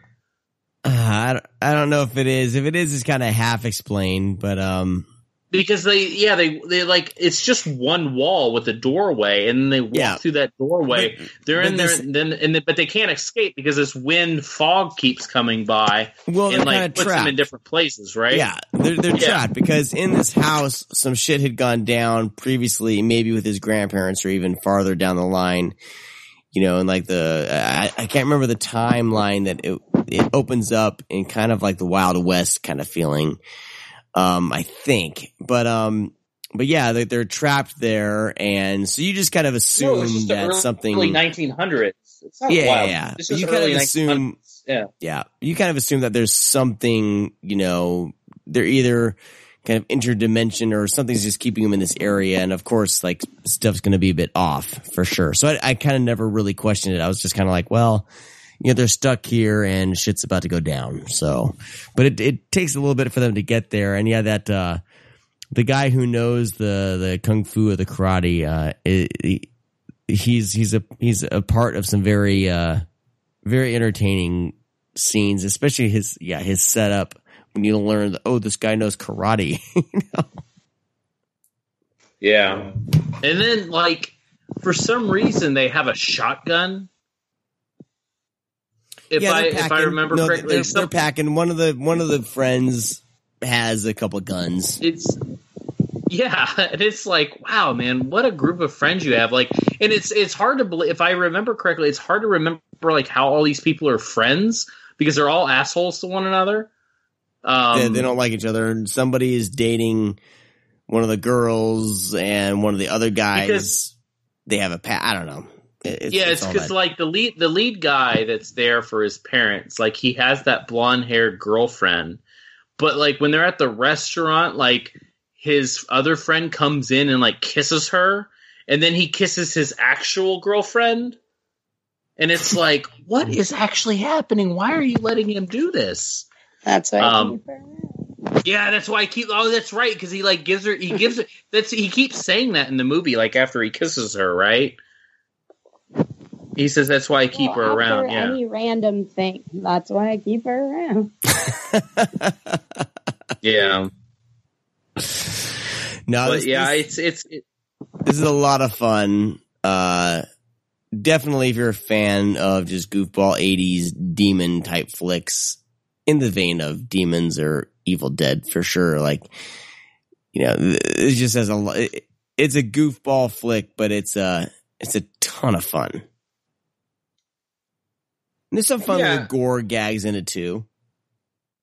Yeah, and that Sherry, what's her name? She's from Slaughterhouse. She's in this movie, and she actually like became like a stunt girl or something like that, which is pretty cool. I think, you know, she was Sherry Lay. What? Sherry Lay. Leigh. Just say Lee. It's probably just Lee. Is it Lee? Like Janet Leigh. Is my head in the gutter? My brain in the gutter?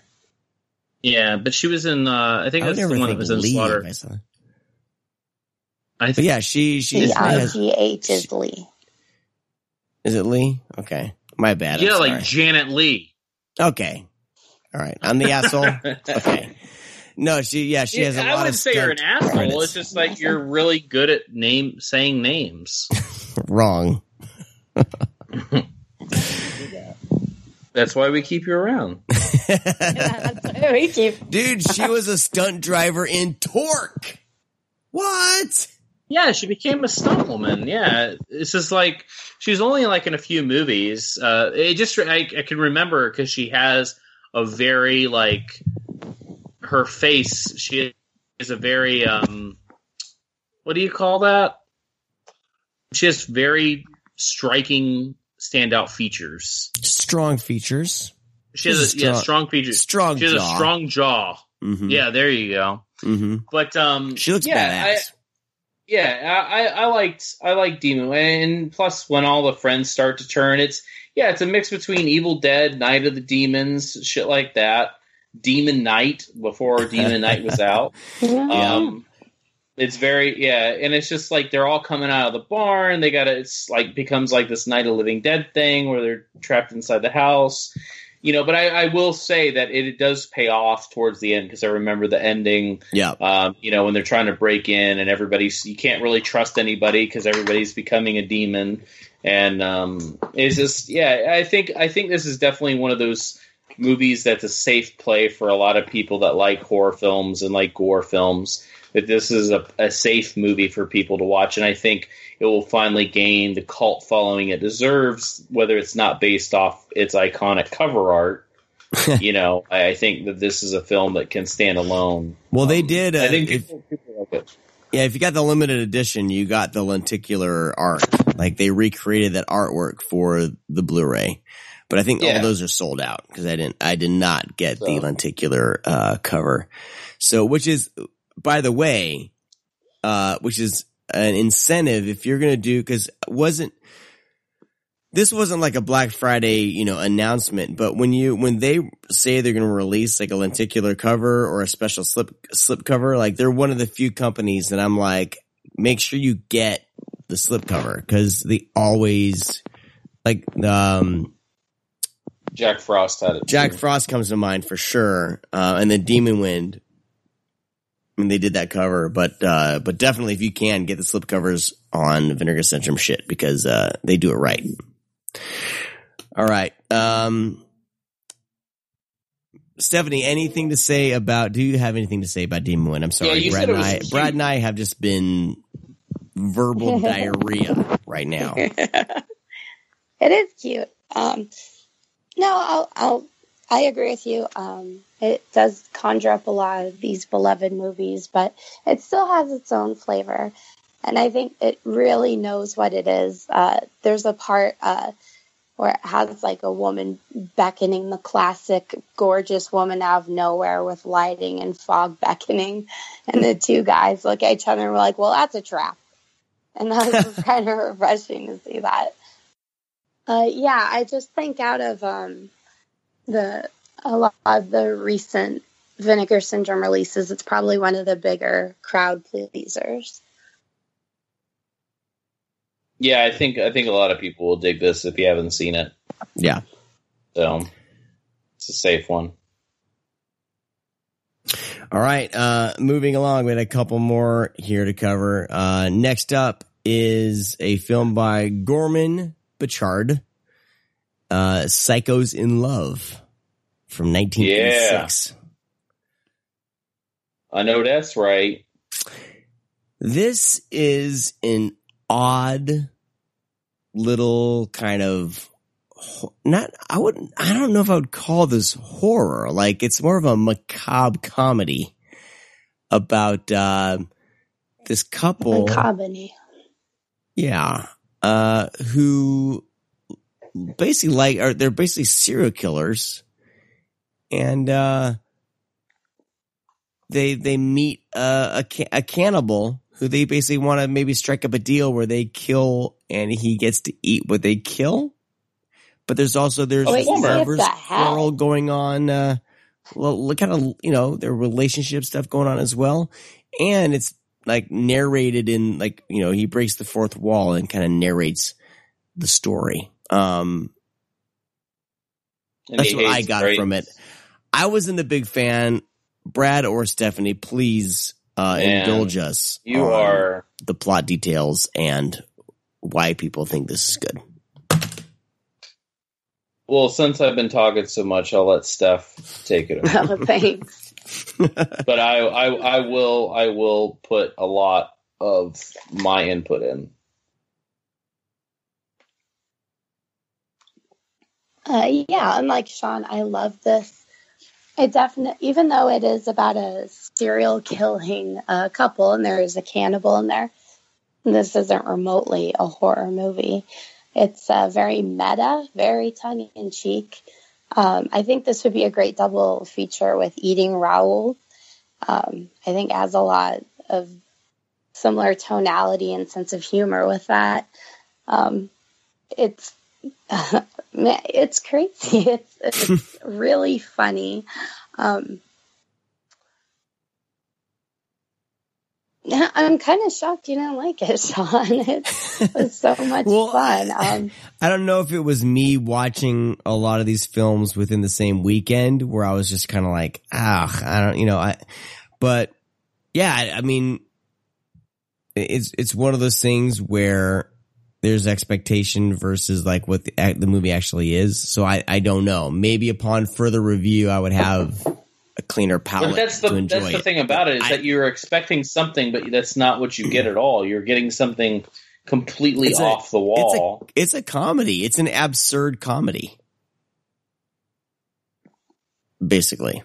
Yeah, but I don't know. It's like if John Waters and Adam Rifkin made a movie together. That's kind of what Psychos in Love feels like to me. That's great. Yeah. And I don't know. There's something about it where it's like a biography at a time, like an autobiography of this guy. Like, yeah, he does break that wall, but it's in a comedic sense. To you're not getting to know the characters more through it.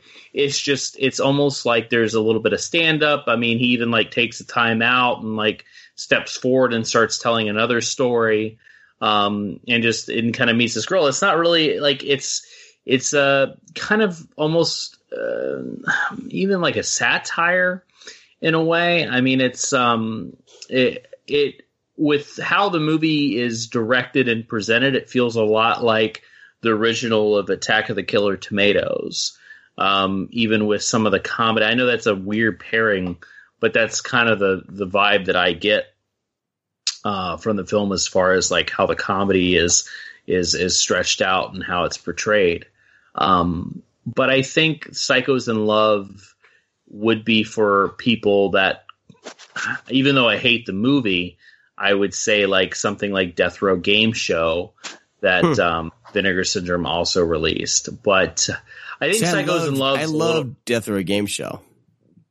I don't know, this one just missed for me. I don't know. It just, but I do have a respect for it. Like I respect the film and what they tried to do. Just at the time, it just didn't hit for me. Maybe you know, a couple months from now, I'll revisit it and I'll have a different take on it. But it's not one of those things where it's like laugh out loud. I just think there's a lot of subtle comedy in there. It's you know, a lot of little great moments. It's a lot of good one-liners. I think the lead is very I think both characters are very charismatic.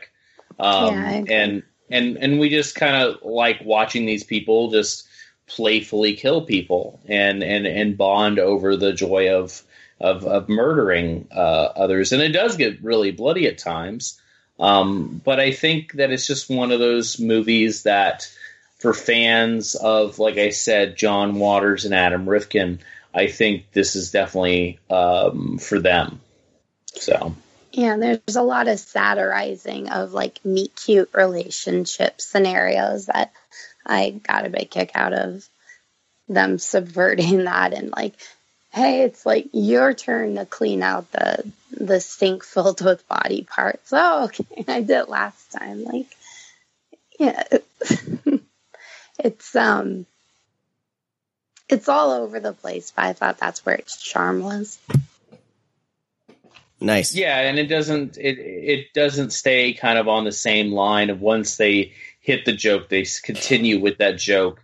They do try to, you know, jumble it up, even throwing another killer in there to see what would happen with this couple. But one thing that I love about the movie that it's so weird is that the whole grape speech is said probably maybe 5 or 6 times, and it's like, did Burchard, the guy that directed it, did he really think that was like that was his best thing? Like it feels like that was a joke that they really thought was funny. Yeah. And rewatching it, yeah, it's funny when it pops up, and it's actually really funny when she says it.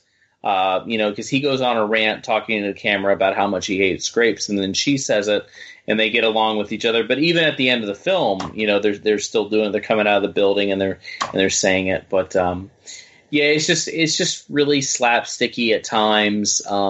But I think it's more almost situational and very subtle comedy, like Steph said about, you know, clean, you know, just normal run of the mill things, but in a way that a killer would say it, or dealing it with serial killers in their house. And I think that's kind of the mindset you have to. I would really like to know what John Waters thinks of it, though. This definitely seems like something up his alley. Now this is a disc that is stacked. Like I'm thinking this could be one of the instances where if I really dive in and listen to these, there's 2 commentaries. There's a bunch of interviews, and there's just a whole lot of extras in this, you know, disc. So I'm wondering if like maybe that would help. Maybe I would appreciate it more if I dug into all that. I mean, this is obviously a film that people find endearing. So otherwise, Vinegar Syndrome wouldn't put so much work into gathering all this together for it. So, did any of you check out the special features on this? No. I need to dive in a lot more, especially with the short films. I watched a little bit of some of the interviews, and that was interesting because this is definitely the kind of film where you're like, okay, what was going through their mind when they wrote this script, when they hired everybody? Like, what was it like on set? Yeah, and this thing is packed. He's a definitely kind of all over the place director. I mean, I know that everybody has it now, but one of their Black Friday films is another film by Gorman Bechard for Disconnected, which is a great, like, really weird slasher. But that's kind of like what he does, and also like with Cemetery High, he also made all the films. Like, he made like 4 or 5 films, like all back to back, and he takes like just normal stories, but he puts something in it to really spice it up and take the film a totally different route. Like Disconnected, I mean, it's a slasher, but it's got this weird vibe to it, to where it gets like really it's just a very odd movie. And I think that's why he is good. Going back to like something like Ted Mickles, Gorman Bechard really tried to do something different with his normal stories and basic stories he was doing. Having maybe more eccentric characters, kind of like in Psychos in Love. Like, everybody is a character, and that's why I like about it. Like, we just don't have the couple being eccentric and crazy. Everybody around them is nuts. Everybody we meet in the film has some kind of quirk. And I think that's why I like it, because it's very almost like stage play-ish at the time of like setting it up. But yeah, it's one of those films I feel is super underrated, and I think it will have a fan base once it hits that kind of arty crowd, because I think it is more of an arty type sense. I don't think your normal gorehound people will like this movie. I think it does take a group of, even though I trash it, like even like the Trauma kids, I think this is something that they could really enjoy too, because it has kind of that Traumaville aspect. I know I shit on Trauma and I shouldn't compare it, but it does have that type of comedy. So I think that's maybe where the fan base would be. Huh. Interesting that you say like stage play. Like I can actually see this being adapted as a stage play. It was it? They have footage on the disc from it. Yeah. Oh shit! Hold on. Not that long ago. I didn't know that. That's fantastic. Yeah, highlights from Psychos and Love stage play. Okay, just shows that I'm motherfucking right. All right. Yeah, I didn't know that, but yeah, I think it's a unique script, and I think it's it's fun. It's even if you weren't watching the movie, I think it would be a very fun read. The dialogue's fantastic in this. I think it is special. But I agree. I don't think it's for everybody, and I don't expect people to like it. And if they don't like it, I'm not gonna give them a hard time, because I think there is kind of a selective group that will like something like this if they ever watch it. So, all right, cool. Let's move on to our final film. This one probably has one of my favorite covers. It's just because I don't know if this was an original VHS, artwork, or if they created this themselves, but the film is called Blood Beat from 1982. Oh no, the original cover was I think Trans World put it out. I just sold this for like $50 itself. But it had like it was like a samurai sword on the front, with the blood on it. Oh, okay. Yeah, that artwork's and it's pretty boring. And it's got like a mask in the background. Okay. But this was one of these films that was really hard to track down. It suffered a VHS release. It got pirated quite a bit. That company that somehow their DVDs got out like on even Amazon and everything. It was I think it was like Lucky 13 or something was the label, but it was just bootlegs, and they bootlegged the fuck out of this movie. Bloodbeat is a weird fucking movie. Yeah, it is. So my favorite thing to do, even though we're going to get into it a little bit, I sold so many of this copy of the film at Spooky Empire because I was helping run in the Vinegar Syndrome booth. There's three easy movies for me to sell to people. One, Demon Win, because all you have to do is say it's an Evil Dead ripoff. People dig that. Two, Nightmare Sisters. I say Michelle Bauer, Leanna Quigley, and Brink Stevens that's an easy play sell. nerdy college girls that turn into succubi and like kill college frat boys. That's easy. And then another one is Bloodbeat. And Bloodbeat might not be a great movie, but if you tell people that this woman who lives in Wisconsin gets possessed by a Japanese samurai warrior, I would say my mind would just melt right there, and I would say, okay, yes, I have to see this, because why would how is that even a thing? How is that even written down? How is that even processed? Like, hey, I want to make a horror film. Well, why don't you make this woman be possessed by a Japanese samurai warrior? Why not? Dude, that's brilliant. Let's action. Like, what? The problem I have, though, is that I feel like it takes way too long for us to realize what the hell is going on. Like, that's such a great premise, but I feel like in an 86-minute movie, like, it should get to the goods a little sooner than it does. Or am I wrong? Yeah, I mean, I think that's mostly due to budgetary constraints, to be honest with you. Yeah, it's definitely. Yeah, I agree. And it feels like half the script is improv too. Yeah, they could have thrown some extra kills in there, but I think it leads up, and it's also kind of a Thanksgiving Christmas movie. At the same time, it takes place during the holidays. I think specifically, though, it takes place a lot around Thanksgiving, if I remember correctly. But it's a holiday film, fun for the whole family. But while watching Bloodbeat, I think that it's fun to like pause it and breathe and say, what is actually going on? And I think it's a fun little party movie. Have some friends over, open up some like fucking really, really hard liquor, do a couple shots before you hit play. Maybe some wild turkey. Yeah, and I think you would enjoy it. But it doesn't make any fucking sense. It's crazy as shit.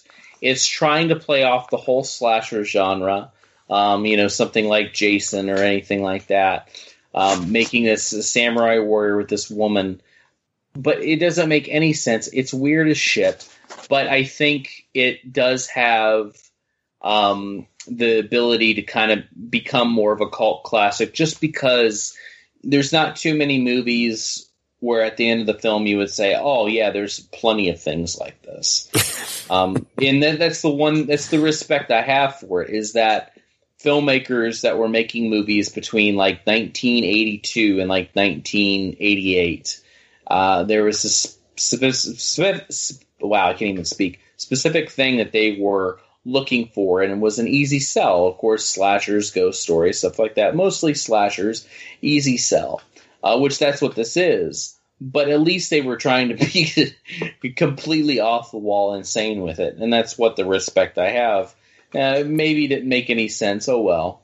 But it's awesome for a company like Vinegar Syndrome, even though everybody knows we love them, and obviously if you listen to the show, you love them too. But to give something the time of day is something as crazy as fucking Bloodbeat. No, it's insane to me that when I first heard they were releasing this movie, Bloodbeat's always been in the back of my mind because we did it for a holiday party one time when my buddy Brian lived near me. Every Thanksgiving and every Christmas, we would do kind of on the weekend, we would do kind of a movie marathon. So we called Thanksgiving Slashersgiving, and we called Christmas Killingmas, and we would play like maybe three or four films, trying to pick a film around the holidays. And he actually discovered this film on his own. He was like, "Hey, there's this movie called Bloodbeat," and I was trying to remember. I was like, "Man, that sounds so familiar." And it was one of those movies that I just completely like kind of forgot about. I had the tape. I watched it maybe once when I was younger, and I obviously didn't think of much of it. And he read the story, and I was like, "Yes, I've seen that shit." And I was like, "That's crazy. I haven't seen it in years." And we watched it. We were a few beers in and alcohol with the party, but it went over really well. Just because when people are watching it, if they're not completely blackout drunk, they're watching it and they're like, "Man, this is so weird." And I think another fun movie to like compare that to is just kind of the weirdness and how it's set up is a movie called Doom Asylum, which I'm hoping and praying that Code Red puts that out on Blu-ray, because they put it out on DVD. Doom Asylum is insane. Like the dialogue, you talk about improv, that shit is fucking improv. Like, I know this is off the subject of Bloodbeat, but there is a moment in Doom Asylum where this woman lost her mother, and she has this boyfriend, and they're along the road where they used to live, and she finds a makeup compact on the ground. She picks it up and she goes, "Oh, my mother's." And one of the guys says, "She's been dead for years. What are you doing?" And she's like, "I miss my mom." And her boyfriend turns to her and says, "Baby, you can call me mom." And for the rest of the fucking movie, she calls him mom. I use that line. That's how I got married. It's fucking insane. But anyways, like Bloodbeat, it's insane. And then once like the last 20 minutes kick in when they're inside the house, and fucking, the samurai from Neon Maniacs basically comes out and starts killing everybody. Like it does get up there, and it's a lot of fun. So wow. I hope people enjoy it. Well, I mean, I'd say be patient, get to the end. I had a hard time getting through this 86 minutes. But you watch movies like at fucking 11. If you were at home alone, here's this thing, Sean. If you like, and the way we watch movies is definitely different than most people. Right. But here's the thing: is like that. I have to, like, I've said this quite a bit, and I think I have to finally, eat my words and say you're right. Is that you are right? I think some movies, depending on your experience, can change how you feel about a movie.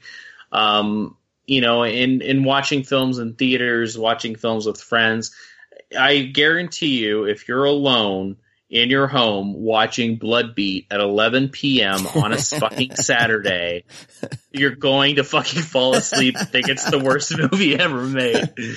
But if you're watching on a Friday night at 7 p.m. with 10 friends and a lot of brewskis, I think that you're going to really enjoy yourself. So there you go.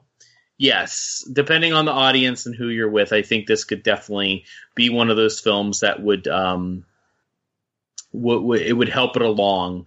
It would improve it if you actually had a group of people. Agreed. Watching. And that's so we've been chatting this whole time, and poor Stephanie's just probably falling asleep right now as we're chatting. Stephanie, did you get a chance to watch Bloodbeat? I did, and I agree with you because I did not see this with any friends or beer.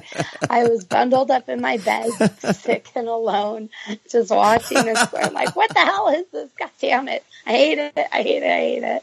So I don't recommend seeing it when you're by yourself completely miserable, because I did not have a good time with it at Agreed.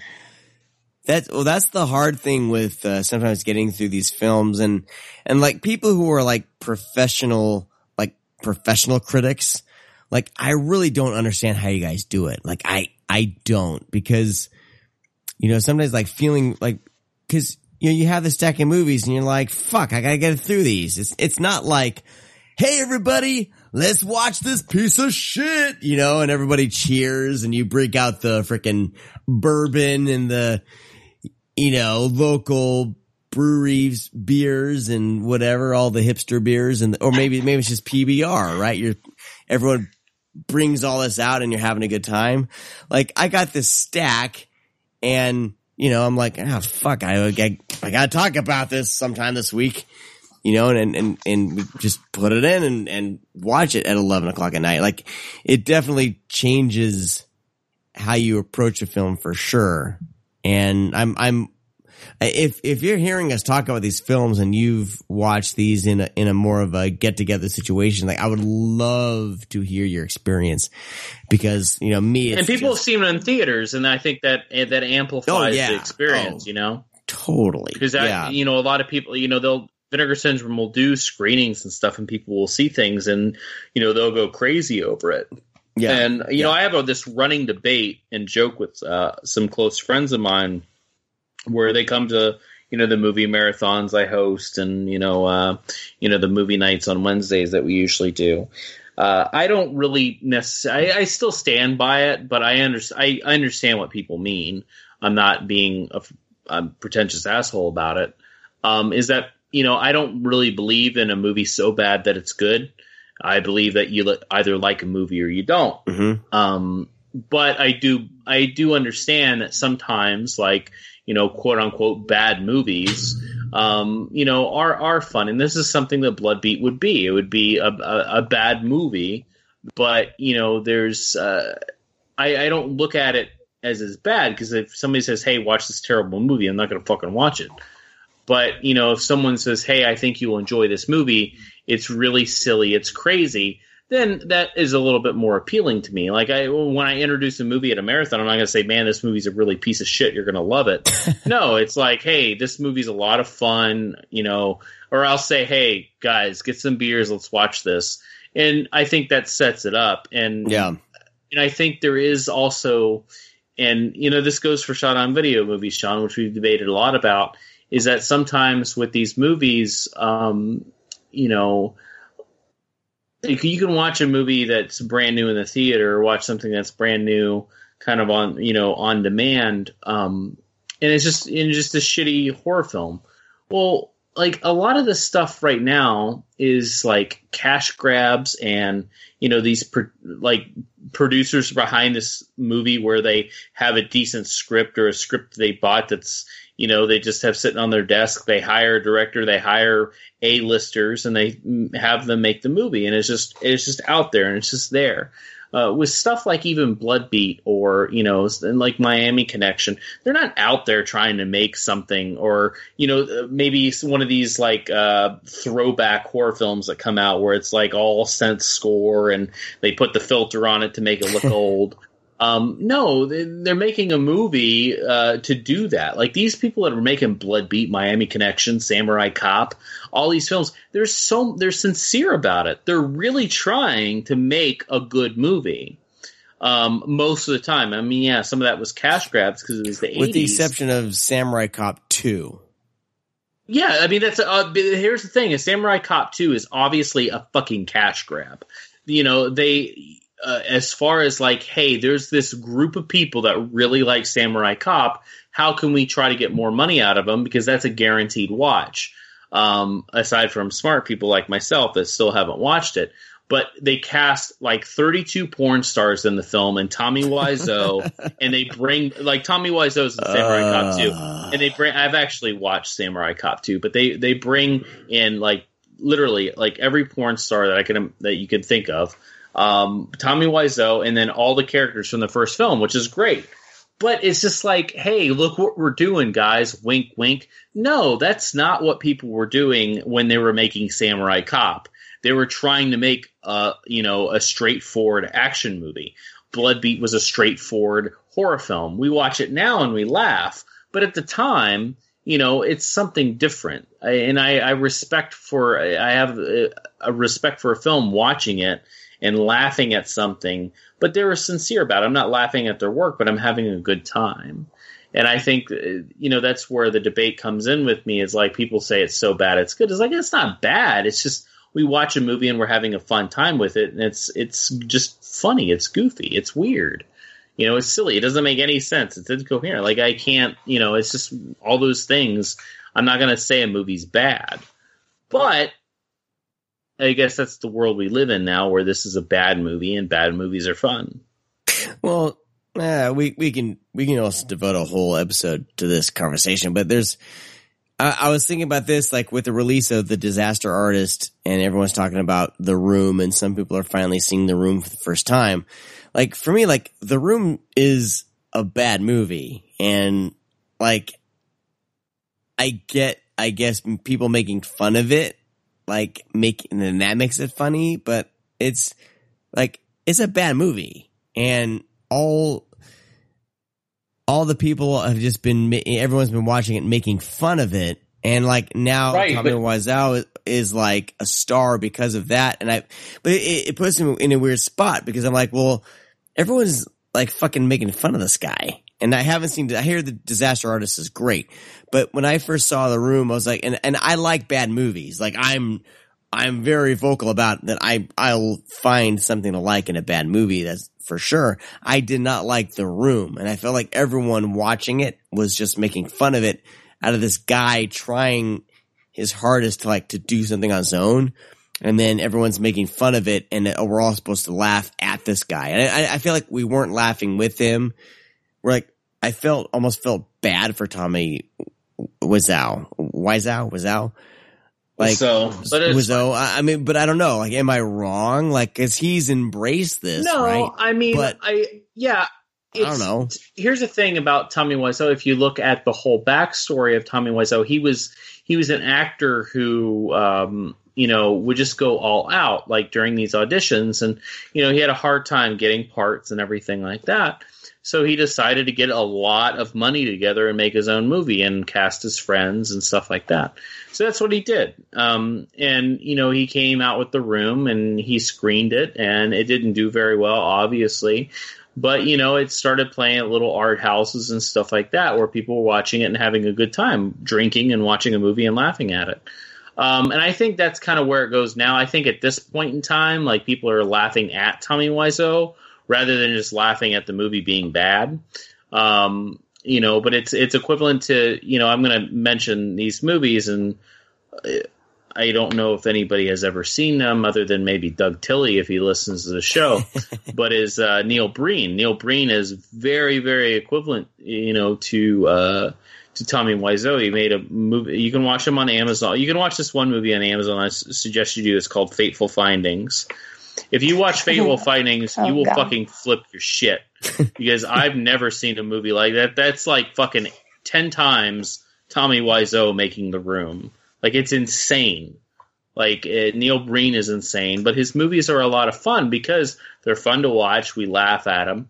But I mean, I think with Neil Breen, we're actually laughing at Neil Breen.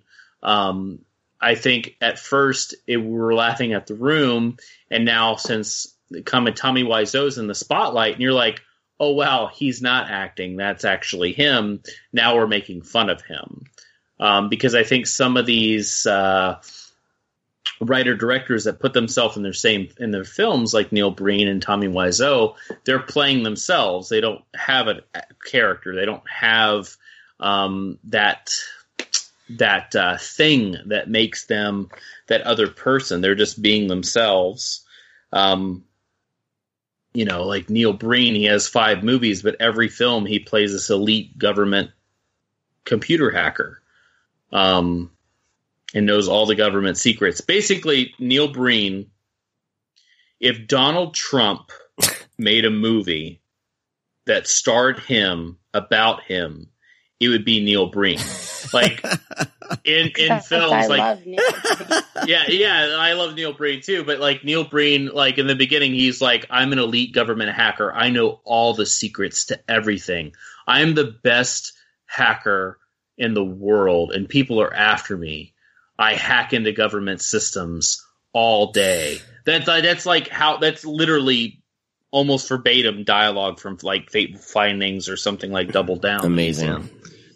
But to answer your question, yeah, I mean, in a way, Tommy Wiseau likes it, it's different if like he hid away from like the limelight and was like embarrassed that people were doing this. This would be different, but he loves that people are doing this because in the end, like I know there's that big debate, like, oh, we're making fun of somebody that might have some issues. We're making fun of this person. But I tell you what, in the end, if you are actually, like, I'm not talking about people that like watch The Room because the disaster artists. I'm talking about people that have followed Tommy Wiseau from The Room. I mean, I saw that movie fucking 12 years ago. Yeah. So, but when you follow the career and know Tommy Wiseau, in the end, right now at this point in time, when that opens wide and it's probably going to be up for awards, what Tommy Wiseau said in the beginning in his biography, Tommy Wiseau just won whatever he wanted because this is exactly what he set out to do, and he fucking did it. And that's the amazing thing about Tommy Wiseau, and that's why I have that kind of different respect for it, because he was set out to do something like this. He wanted to change something. He wanted to be in the spotlight. And finally, like after fucking, it came out in 2005? Yeah. So, 12 years ago, 12 years later, Tommy Wiseau achieves it. I think that's fucking incredible. And now he has fucking Seth Rogen and fucking James Franco homaging his movie and loving it. And now this whole new group of people are going to enjoy The Room. It's a mind fuck. Yeah, it's a disaster. And now we actually have, disaster artists. Perfect. So, and then we have this movie. I think it's great what's happening to Tommy Wiseau. He loves it. I don't think there's people are talking about mental illness now. No, the guy's fucking he just loves what he does. He's a little off his rocker, of course. But, I mean, that's how he has been since the beginning. And he's loving life, and he's embracing it. So let him have his fucking 15 minutes of fame, and let him Dude, it's been 12 years of fame, man. That's what's incredible. Yeah, I mean, that's the thing, is this movie, he only had to make this one movie, and he poured all his money into it, basically. And, built these fucking sets for this movie, and these big green screens, and just poured his savings into this movie. And then you know how much money that guy has fucking made off this thing? God bless him, man. God, it's incredible. It's a great story. How do we get to this? Blood Beat is nowhere near The Room. I wouldn't think of no. But it's still fun nonetheless. Yeah. Well, that was my whole thing. There's a fine line quote unquote between bad movies. You'll embrace it more. That's what I want people to enjoy. I want people to enjoy movies. You can enjoy something super serious like Lady Bird, which I loved, but I also could sit down and watch the fucking Blood Beat movie and enjoy it too. Yeah. I think I finally agree with you in that sense. I think you really have to know what you're kind of getting into and set up that that moment that you're going to watch a movie. Yeah. And I think that experience would change it and make you enjoy it a lot more or less. There's a fine line. There's enjoyable bad movies that are enjoyable in spite of everything else, and then there's just bad lazy. And if the filmmaker is, if everyone's doing all they can or trying hard, and I don't know. There's a sense of endearment I think you can kind of tell from certain movies. Other movies are just lazy and trying to make a cash grab. You can kind of sniff those out pretty quick.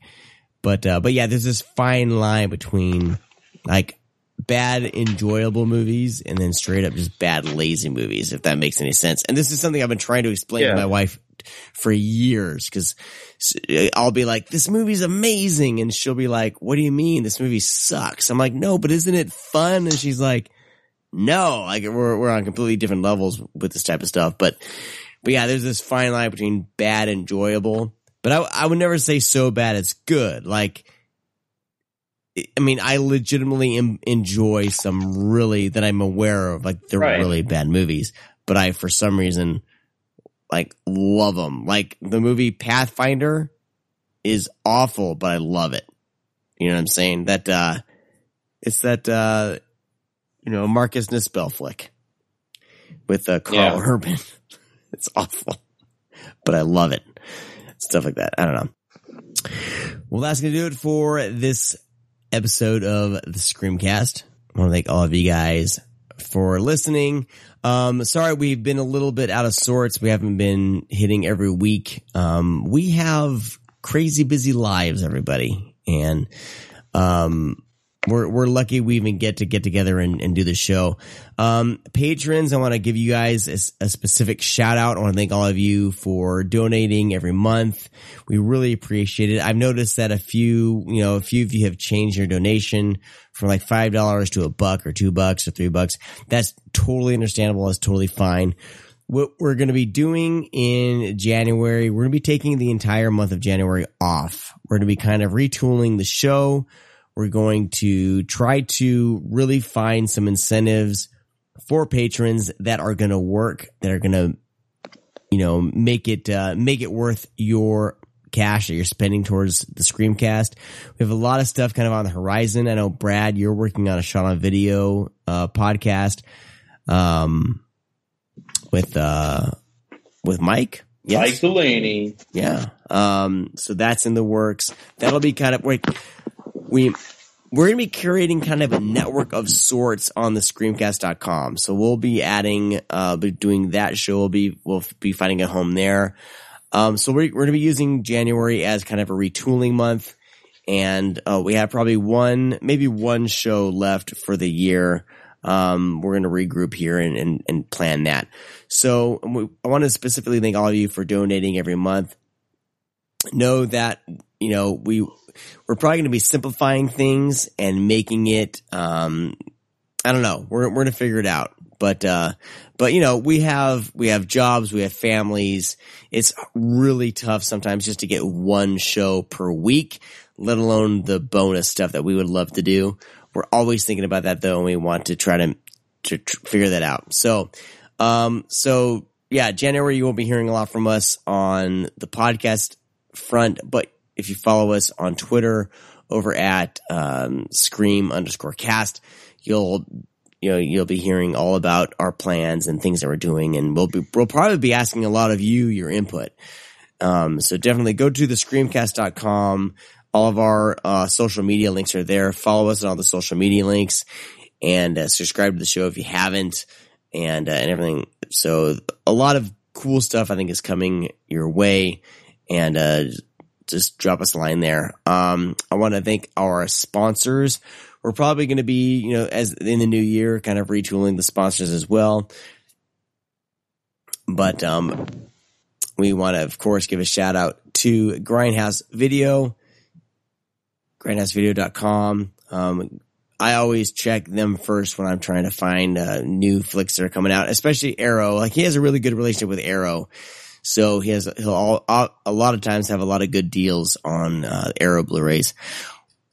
Coffee Shop of Horrors, use the code Screamcast, and you get 10% off your order there. And of course, Vinegar Syndrome and Exploitation.tv.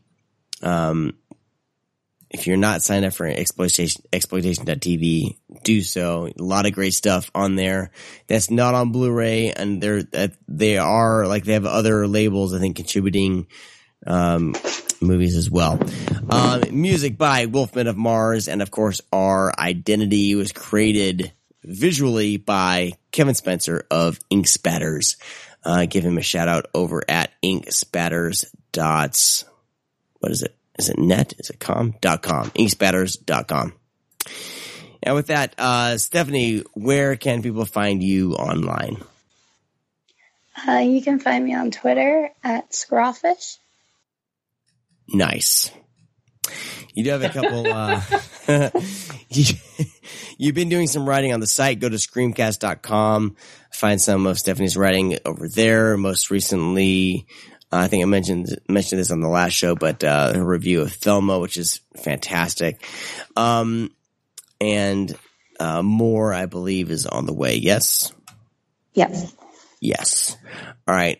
Brad, who gives a shit where he is on Twitter? No. same thing. You'll find us through our social media channels. You'll find us through Scream_cast. I want to thank all of you guys for listening. We will talk to all of you next time. Bye-bye. Bye. Bye. Oh, don't tell me you're leaving. The party's just begun.